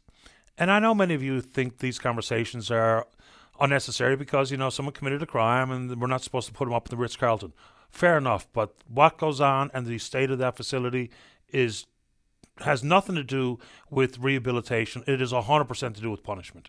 And that's not in any of our best interest. If you come out worse than when you went in, that's not a good thing. Now, just building a new prison doesn't change everything. Like just building a new mental health facility doesn't change everything. It's nice to have something modern and safer for the guards and for the prisoners alike. But we've got, so I think I might call it a revolving door. There's a lot to that. So anyway, the topic that's up for debate after the newscast, that is entirely up to you. If you're in the St. John's metro region, the number to dial is 273-5211, or elsewhere it's toll-free long distance, 1-888-590-VOCM, which is 8626. Don't go away. The workday winds down with Greg Smith in The Drive. Get up to speed on the day's events and current traffic, weather, and community updates each weekday afternoon on your VOCM. This is Open Line on VOCM. Welcome back to the show. Just to pick up on the last conversation regarding the penitentiary. it's not that long ago that the selected site was out in Harbour Grace.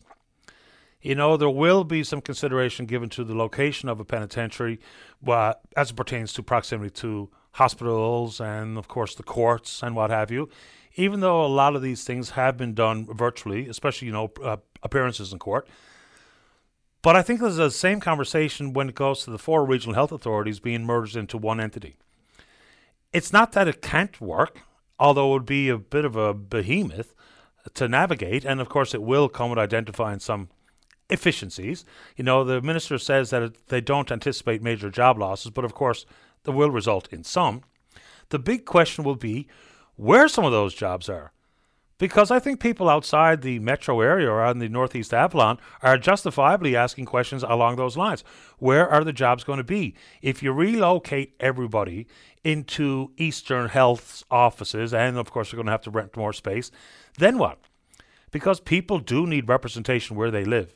You know, we do not need all of the middle managers and executives at the regional health authorities. We simply don't. But if you lose contact with the people making decisions, it will just further exacerbate some of the worries regarding healthcare anyway, won't it? I think the major concern being voiced is on the Great Northern Peninsula and in Labrador. There's already lots of concerns about access and medical transportation programs and the time of travel and all those things are completely understood. But there will be questions about where all of those jobs are located. It sounds like a good idea to merge them all into one, but the devil's in the details. Same thing when we're talking about merging the Newfoundland Labrador English-speaking school district all into the Department of Education. That also makes sense to me. And then we'll just see if that changes anything with the way that we structure curriculum, deliver education, the class size and composition, the things that really matter on the ground. Are they addressed by any of those particular moves? The government has extended some of the spend in education, I think, and rightly so, whether it be about the additional number of student assistants that are in place, also the number of guidance counselors that were brought in. And, you know, when we talk about the numbers of young people in the K-12 system dealing with anxiety issues, the numbers seem to have grown. I don't know if it's a new approach to diagnosing what might be one wellness, illness, health measure, but the numbers are growing. So even if we talk about some coping mechanisms for the more, what's the right way to put it, the more easily managed issues, because the way that students behave in school goes a long way to their ability to learn and the ability for everyone else to be attentive in class, given all the disruptions. So the guidance counselor issue for the longest while was one guidance counselor per 500 students. That is a pretty unmanageable number of students. Not every student is ever going to see a guidance counselor or have the need to visit the guidance counselor, whose role has expanded over time, and still with those numbers of students that they have to be responsible for. It's as much as over 10 years ago where the recommendation on the guidance counselor issue was one guidance counselor for 333 students. And all these years later, no real measurable difference has been made regarding the number of students that one guidance counselor would be responsible for. It's also something I don't think many people are aware of, is that there's a variety of psychologists that are in the school system as well. I think for the NLESD, there's 40. Now, we've had Dr. Janine Hubbard on the program talking about psychologists and some of the major issues that they're facing here in the province with the number of vacancies. And that has a ripple effect surrounding even the ability to bring new psychologists in to have the numbers of mentors available for them. So all of these big moving parts are, I'm not going to pretend that any of this is easy and there's just simple solutions readily available, but these shortcomings are really being felt probably more distinctly than ever before.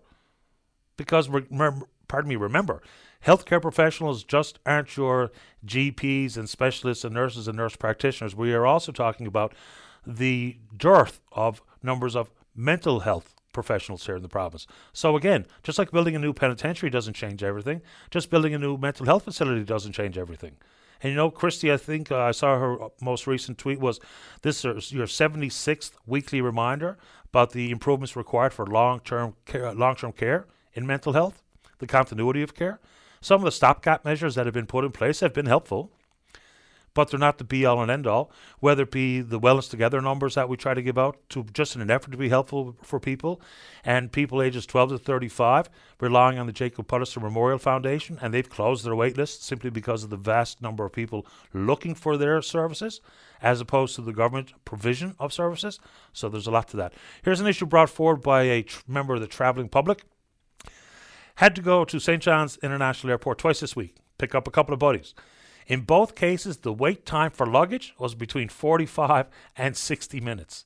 The reason why, I have no earthly idea, but if you want to chime in on some your travel-related measures in the last number of weeks or months or throughout the pandemic and your plans for travel this summer, I'm looking forward to getting a change of scenery, getting out of Dodge for a while. Let's go ahead and take a break. When we come back, we're looking forward to speaking with you. Don't go away. Saturday morning, join us for the Irish Newfoundland Show. Send your request to irishnl@vocm.com or submit them online at vocm.com. This is Open Line on VOCM. Welcome back to the show. Let's go. Line number 1, Daryl, you're on the air. Oh, hi, Paddy. How you doing today? Not too bad, thank you. How are you? Oh, doing good, thanks, and thanks for having me on your show. Good show as usual. Paddy, I was going to talk about the side-by-side issue. I heard Minister Stoodley on with you on Friday, and I must say she's well-spoken. But what I wanted to bring up, like she's talking about the side-by-side and the helmet issues, and she mentioned that all the manufacturers recommend helmets, but they recommend, but they don't require for side-by-side. And the reason why they recommend is liability issue. Someone went back try to make a claim against manufacturer, and for that reason. But what else I was going to mention to you, I know one gentleman in particular, if he gets in side-by-side with a helmet where he's a big man, he's not going to have no clearance. And this is what they got to take a look at. If you're driving a side-by-side, you're on the trailway, and there's a lot of dips or whatever, someone going to end up banging their head off the roof from the helmet, and you translate into neck injuries. And I think that's something they got to look at. Now, I'm all for safety and so forth, but she mentioned about incidents and accidents happening and injuries, but if they go through their statistics, all accidents have been happening either to impaired driving, reckless driving, people crossing roads in front of vehicles, and so forth. If you look at all the accidents that have happened, the majority of them, or almost all of them, could have been avoided. Yeah, which I guess the intention of ensuring people have a helmet on. Right. I get the argument. There's a fella belonged to me, a guy I know who has a side-by-side, and he's about my height, maybe 6'3", right. And that's his argument, is that I don't have room inside the side-by-side to put on a helmet. Now, I don't know how much additional height you gain by putting on a helmet. I guess maybe a couple of inches, I suppose. So he sees it as a bit of a problem. There are some exemptions with seatbelts and what have you. If you're using your side-by-side for hunting or trapping, frequent stops, speeds below 20 kilometers an hour. But all of these rules, you know, I think some of them just make all the sense in the world, because how many times have we heard a story where one person or another was seriously injured or killed and wasn't wearing a helmet? So it makes sense to make it a mandatory feature, but if it's not enforced, then it's just another bunch of words on a piece of paper. So the two have to go hand in glove. The RNC and the RCMP will already tell you that they're stretched pretty thin. I would think, especially the RCMP. So will we see any additional enforcement? I really don't know. Yeah, well, according to, I did a bit of homework, and according to what I got from certain individual in the industry, side-by-sides, like even the side-by-side, well, you got a seatbelt. Now, they're not going to have airbags because, I mean, they're not what you call a really high-powered vehicle. They're not going to be going fast like a vehicle on Trans-Canada Highway, but they do have roll bars. And I asked that question and said, yes, where if they got a roof, there's a roll bar there, and you got your seatbelt on, so you're embraced. But with the helmet, this gentleman I talked to, he said, even with the small helmet or half size, whatever time, I got no clearance. And the trails are a lot of dips where you're going to bang your head. So what they're going to have to look at, I agree what you're saying as well, but they're going to have to look at, you're going to probably end up, people are going to have neck injuries. Because if you start all of a sudden you're banging your head off the roof, whatever, you're going to have whiplash or neck injury. So, yes, I'm all for safety, and I had a situation where I had an ATV cross in front of me. He didn't even look. I almost had lock under the brake, and he didn't even see me. He didn't even look where he was going. So most of that's happening too. So when you look at their statistics, they're going to look at most of the accidents were due to not as carelessness or other issues as well. So it's always it's hard to please everybody, but my take on it is that what do you do if someone gets in like your buddy and you got no space on him? He hits a pothole or dip and he bangs his head off the roof. You're going to end up having head injuries or neck injuries as well. So I think they should revisit that way, and I think they do have the right to amend things as well, right? So, and that's my take on it, basically. Well, there's a lot to it. Every now and then I'm really kind of questioning myself as to how we should talk about some of these really unfortunate stories regarding someone who got hurt or killed, not wearing a helmet, or someone drowned, not wearing a lifeboat. I never want to sound like, I'm condemning the poor decision one person or another made, because that just really comes across as quite grotesque. But if we talk about it in the broad strokes, wearing a helmet's a good idea, whether it be on your pedal bike, your skateboard, your scooter, on your ATV, your snowmobile, and wearing a life jacket is probably a really good idea regardless of what kind of body of water you're going out on. If you're not wearing your life jacket on a 65-footer that's Chicken Cod just off of Belle Island, that's one thing. It's quite another if you're going out and taking on some absolute measurable risk and not wearing a personal flotation device. But anyway, people make their own decisions. It's just sometimes I think, we don't give it enough thought. Same way when you get in your vehicle and you don't put on your seatbelt, or the same reason when you get behind the wheel of your vehicle and you're checking your phone. I mean, we know better, but we just do it. Right. No, exactly. And like I said, when Minister Stooley said, the manufacturer recommends, but she didn't state that they don't require a helmet. It's just a recommendation, but it's not a requirement for the side-by-side. So I just want to bring that to your attention as well. Try to please everybody, or try, it is a big task, and overall they're doing a good job with it. But I think this avenue seriously needs to be really taken a look at, because I think you're going to see people with head or neck injuries due to the size.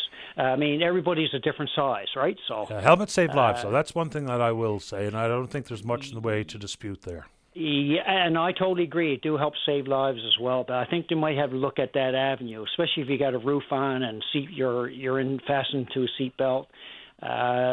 So sometimes you might have to tweak and make a bit of an amendment to it all as well. But I'm all for safety as well, Patty. I totally agree. But I see problems coming that way as well, right? Because when most people buy their side-by-side, they get in and they fit it out for the clearance for their head, whatever. Now you got a helmet on there, so the helmet's going to be up higher, and you're not having much room. Now, if you had good roads, there was no dips or whatever, but then trailways are all full of dips or whatever, so you could end up having an injury that way. So something to contemplate and take into consideration as well. Appreciate the time, Daryl. All right, again, thanks for your time, Patty, and keep up the great work. Thanks a lot, man. Take care. All the best to you. Thank you. You too. Bye-bye. Bye. And then the questions being asked, which I don't think are necessarily on point, is, well, what about someone driving a convertible, right? I'm not so sure that's the same thing. The propensity to roll in your convertible road machine, your Sebring, isn't the same as your side-by-side for a variety of obvious reasons that are attached to it. But this person makes an interesting point. The same person who, quote-unquote, can't wear a helmet in a side-by-side is probably not going to wear a seatbelt in one either. Helmets save lives. They do. Absolutely. I mean, it's indisputable that helmets save lives. But anyway, and I hear from people say, look, it's way of life where I live, and if I'm just scooting from one house to another or along the side of the road, I don't need a helmet. I'm just taking my time and I'm getting there. A lot of things can go wrong as we're just taking our time, so to speak. Okay. And again, this will all boil down to whether or not there's any increased investment in enforcement.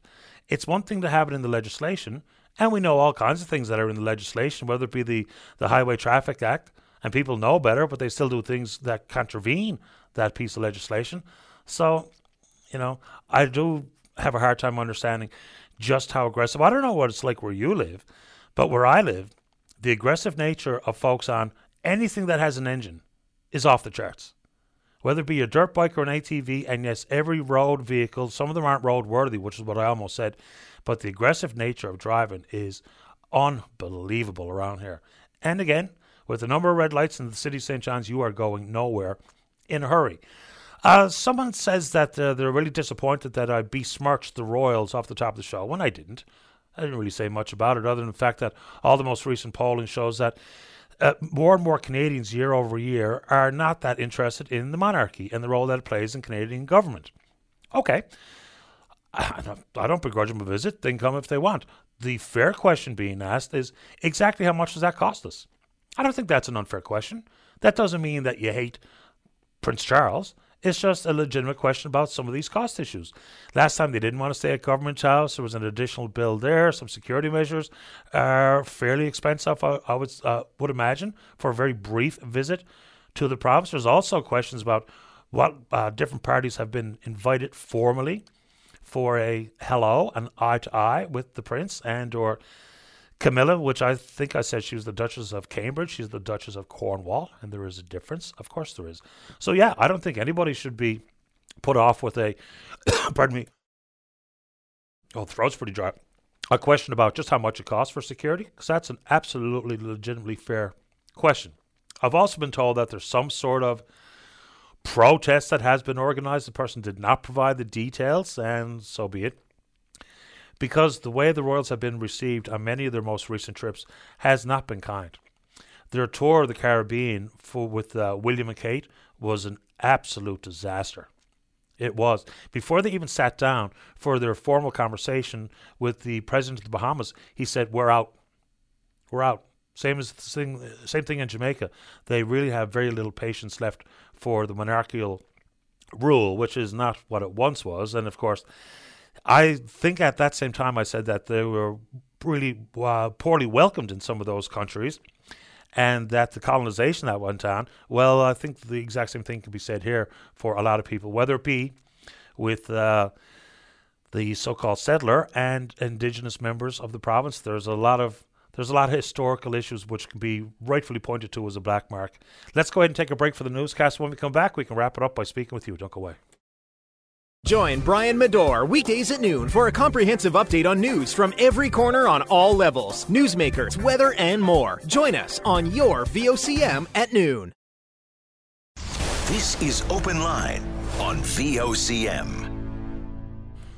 Welcome back to the program. Let's go. Line number one. Say good morning to the CEO at Food First NL. That's Josh Smee. Hi, Josh. You're on the air. Morning, Patty. How are you doing? I'm doing great. How about you?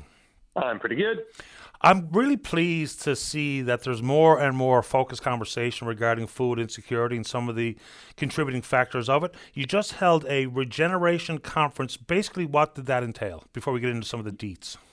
Yeah, sure. That was actually, we weren't hosting, we were sort of playing along there. There's a new group called the Food Producers Forum out there that organized. It was a great conference. Me and my team were sort of co-hosting a bunch of sessions. And it was a mix, I think, and it was an interesting one. I think we've had this conversation before because there was a lot of people on there to talk about food production, right? How do we grow food differently? How do we, how do we take that sort of control over our food systems? But then I think more than we would have seen a few years ago, and just to your point, there was a ton of conversation around food insecurity. And I think people are really getting that, producing more food locally is one part of food security for us, but it doesn't work unless we get at the other part, which is like, do people have the money to access that food? Do they have the food coming in anywhere near them? Those kind of pieces. And so it was 3 days of online kind of conferencing. People voted on priorities at the end. It was really interesting for us to listen into. I think it's a very similar conversation to what people might think is the so-called just transition. It might be one thing to you, another to me, another to someone else, as opposed to inside of food insecurity, food accessibility. So many people have a different thought as to what that means. It might be prices in Labrador. It might be access to fresh fruit in some parts on the southwest coast of Newfoundland. So how do you want people to think about it? Because until we have an understanding of what we're trying to talk about, what we're trying to achieve, then we'll be all scattered in all directions. Yeah, I think the best way to think about it is that we're talking about what do you need to access the food that you want, right? Because the food that you want and the food that you need is different for each of us. So you might, for example, say you're a Jewish or Muslim person, you need to eat kosher or halal, or say you are someone who needs a special diet because of a medical condition, your food landscape looks kind of different than the next person over. But what do you need to access that food? Usually it's two main things. You need the money to buy it, and you need for that food to be physically accessible to you, so somewhere to go get it. And those are the two biggest pieces. And then the other, I think the other side of it that I often think of is if we give people that, if we give people the money, if we get people the money to buy it, if we give them the physical sort of accessibility to it, where's that food coming from? Is it local? Is it doing the best that it can? Are we getting the most out of producing food for our community and for our local economy? And that's where you get into, local production and distribution, that side of food security. But really I think it is about access first. But access can mean a few different things. 100%. We've really, in my estimation, let governments off the hook with this reliance on food banks. I mean, God bless the people who are actually doing the heavy lifting on that front, but that has been the backstop that government has quietly relied on. Some 4 to 5 million Canadians rely on food banks all the time. I call that a distinct failure in governance. What do you think? I totally agree. I mean, think about it. Is there any other social service that we would do that? Right, that we would download an entire area of support for people to what are mostly volunteers, right? Like a lot of food banks and meal programs, the vast majority of it is based on charitable donation, and it's based on folks, getting together and say in a church basement to provide that service. And we wouldn't manage healthcare that way, right? We wouldn't manage any other vital service for folks. But that infrastructure, and there's always a danger of this, right? It was food banks and that whole infrastructure, really, we only built them up in the early 80s. And at the time, it was supposed to be a short-term response to, the recession that was going on then. And we're 40 years on now, right? And that's always a risk. I think it's really, always got to worry about that when you're working in communities. If you do a good job at solving a problem, does that become a permanent solution that people start to rely on? And so, we've been decades now. And as long as that system is there, it is sometimes a little bit too easy to pass off responsibility or to misunderstand what that system does. Like I remember during Snowmageddon here in Eastern Newfoundland, food banks and meal programs are not set up to be disaster responders, right? But they were often kind of the go-to for people, and so there's sometimes a misunderstanding of how much that system can do, how it works, and how it can fit in. And I think we're learning more about that over the pandemic. We saw some really good research come out that showed that less than 10% of people who are food insecure ever even knock on the door of a food program like that. It's only the tip of the iceberg anyways. And so more and more we know that. And I think, the people who work in those programs are the first ones to say that the solution has to come from somewhere else, right? Absolutely. So a couple of things. When we talk about access, how should communities tackle this? Because thankfully there's a lady in my neighbourhood who's made an application through the City of St. John's to create a community garden in the green space behind our houses, which I think is a great idea. Community gardens can be part of it. New technology in greenhouses can be part of it. Maybe far too often we're looking towards, say, for instance, the provincial government to instigate these types of conversations and or supports. What would you say to community-minded folks or community leaders about doing more where they live to make food more accessible and some cost-efficient access to? Yeah, one that doesn't come up enough, and I want to flag here, is I think people should think about transportation a lot. There's a couple of ways that can work. And we just did a big food assessment in St. John's, and people told us a ton about transportation gaps, because especially for folks who are earning a bit less, most of those folks don't have access to a car. And if you don't have access to a car, you don't have access to a lot of food. And so, at the neighborhood level, we can think about how do we solve for that? One thing we've seen more and more, for example, is community-based delivery services. So it's much more common these days, even for folks who are accessing kind of emergency food charity, to have that dropped off at their door, which is way less stigmatizing than sort of lining up to get your food box, but can also extend beyond, food charity. So I think about transportation. Are there things you can do in your neighborhood to make sure that people who would struggle to reach a store can have the same access to food as those who can? And I think that's especially true in rural parts of the province. So, if you're, say, a senior citizen who doesn't drive anymore and you live in a small community, what are your options? It's whatever you can order online, and that's, say often from a big store like Walmart that might send to you, and whatever is available in the neighborhood store or gas station, and that's often a little bit limited. And so the more we can do on transport, I think, is a big one. Community gardens, absolutely, and there is some good infrastructure there. There's funding. There's tons of resources. We have a bunch on our website on how to get those going. But I think, on one side, like the infrastructure piece is transport, and then the other piece is like pushing is more of a policy thing, pushing the people who represent us, on the economic access side. We need to get more money in people's pockets who are low income, and that's mostly a government piece. And so I'm always saying to people, every time you do one thing out in your community on this, go and send a letter to somebody to say, what are you doing to solve this problem in the long term, so that we don't kind of get stuck again in creating these systems, hey? Yeah, the transportation and the seniors issue, just look at the town of Balleen. They do a tremendous job down there. They got it figured out. So they'll do some bulk buying. They'll have some delivery baskets made up for seniors. So it's kind of a one-stop shop. Kind of eliminates the need for the individual senior or the carpoolie to go and buy these items. So I think they've got a good idea going down there. I know this is not necessarily your bailiwick, but you talk about production. What kind of conversations did you hear surrounding the issues that the farms are facing? Because the cost of fuel, feed, and fertilizer has absolutely gone through the roof. We have the fewest number of farms as per any province in the country. What did you hear on that front? Yeah, so and there's some new data out on that too. The agricultural census just came out, and one thing that really struck me was that the amount of land in production in this province has fallen by 50% in the last 20 years. So we had 40,000 hectares in 2001, and it's down at about 20,000 now. So it's a heavy lift. And I'll be honest with you, I'm not sure that anyone has a solution to this yet, because you're right.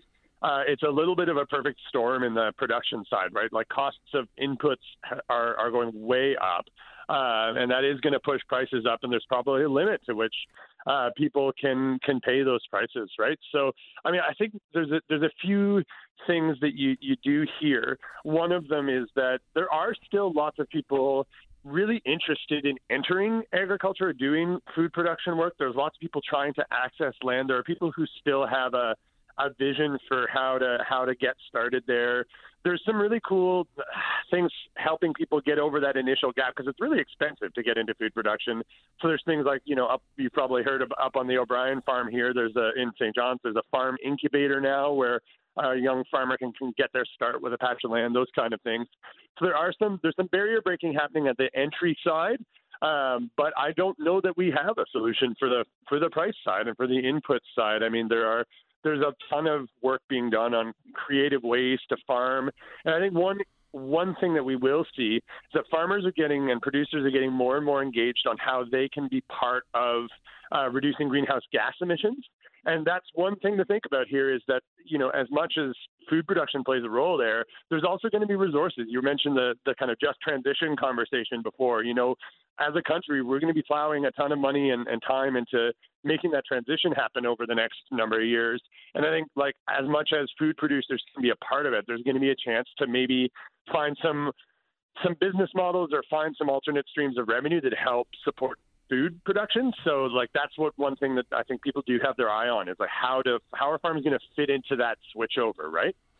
Losing any farms would be devastating. And the last one before I let you go, and this is back to, a lot of food security issues, of which there's 13.4% of households in this province are food insecure. It generally relates back to poverty, even though that might be a bit of a sweeping generalization to apply to the issue, but it's certainly a big part of it. You talk about money in people's hands. The pushback is the same stuff you hear all the time. Is we don't have the money, number one, without actually looking down the other side of the ledger and understanding what the implications of food insecurity actually means.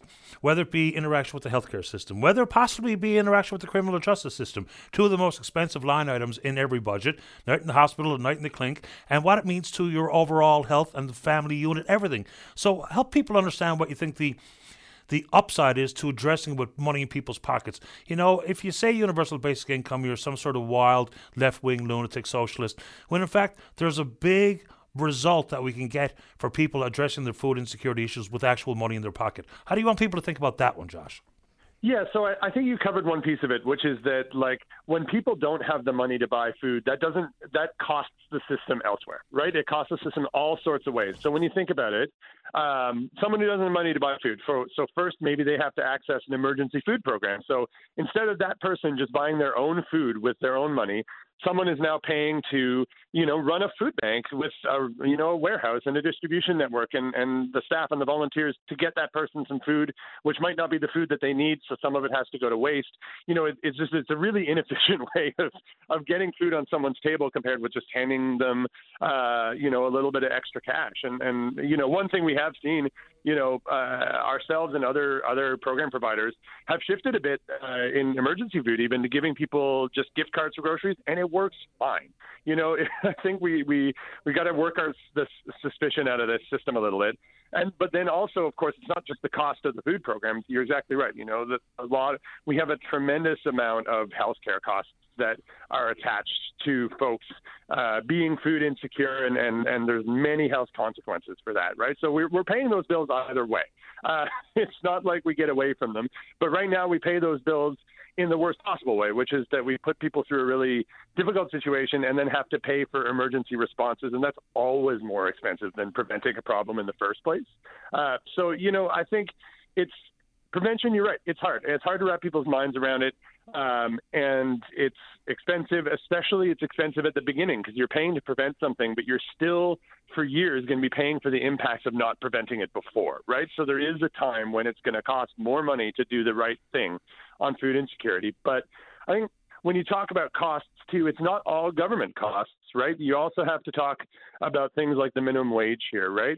It is easily possible right now, if you are earning full-time hours at minimum wage, for your household to be food insecure, right? And that shouldn't be happening. And so the more that we push people out of food insecurity within the employment market, the less than that costs government, right? Because social assistance, basic income, all that gets cheaper if people are just earning more money at their jobs. So there's a push and pull there. And I think, the basic income one has really shifted in the last couple of years. You're right. It used to be a kind of wild-eyed thing, but it's not now. It's a policy option. People are doing research. We kind of know how much it would cost and how it would work. That doesn't mean it's going to happen, but I think if it does, to be honest with you, I think it'll be one of the Atlantic provinces that does it first. There's lots of reasons for that. Yeah, probably. I mean, government's approach has been ineffective, inefficient, and generally speaking, those two things combined are always more expensive. Josh, always good to have you on the show. Last word to you, sir. Yeah, thanks, Teddy.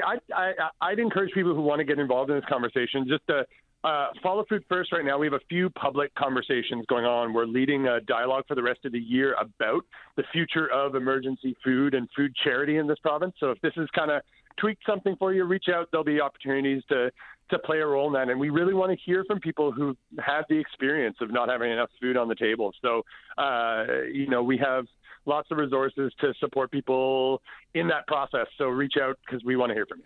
And those numbers are growing, unfortunately. So appreciate you making time, Josh. Thanks very much. Yeah, thanks, Eddie. Always a pleasure. Take care. Bye-bye. It's Josh Mead. He's the Chief Executive Officer of Food First NL, and the numbers of folks who are food insecure and even just simply struggling with, the fear that comes with walking in the grocery store, and it's real. The amount that you put in your cart and then you see the result of the sum on the till. Poof. Let's take our final break of the morning. Don't go away. Weekday mornings from 5:30 to 9. Jumpstart your day with Jerry Lynn Mackey and Ben Murphy. Newsmakers, traffic, weather, and more during your VOCM morning show. This is Open Line on VOCM. Welcome back to the program. I know I do it to myself, but every time there's any mention of things like guaranteed basic income, universal basic income, it gets the same old pushback all the time. Is that, down with socialism, down with communism, what have you. When, in fact, we're a social democracy. I think most people realize and understand that.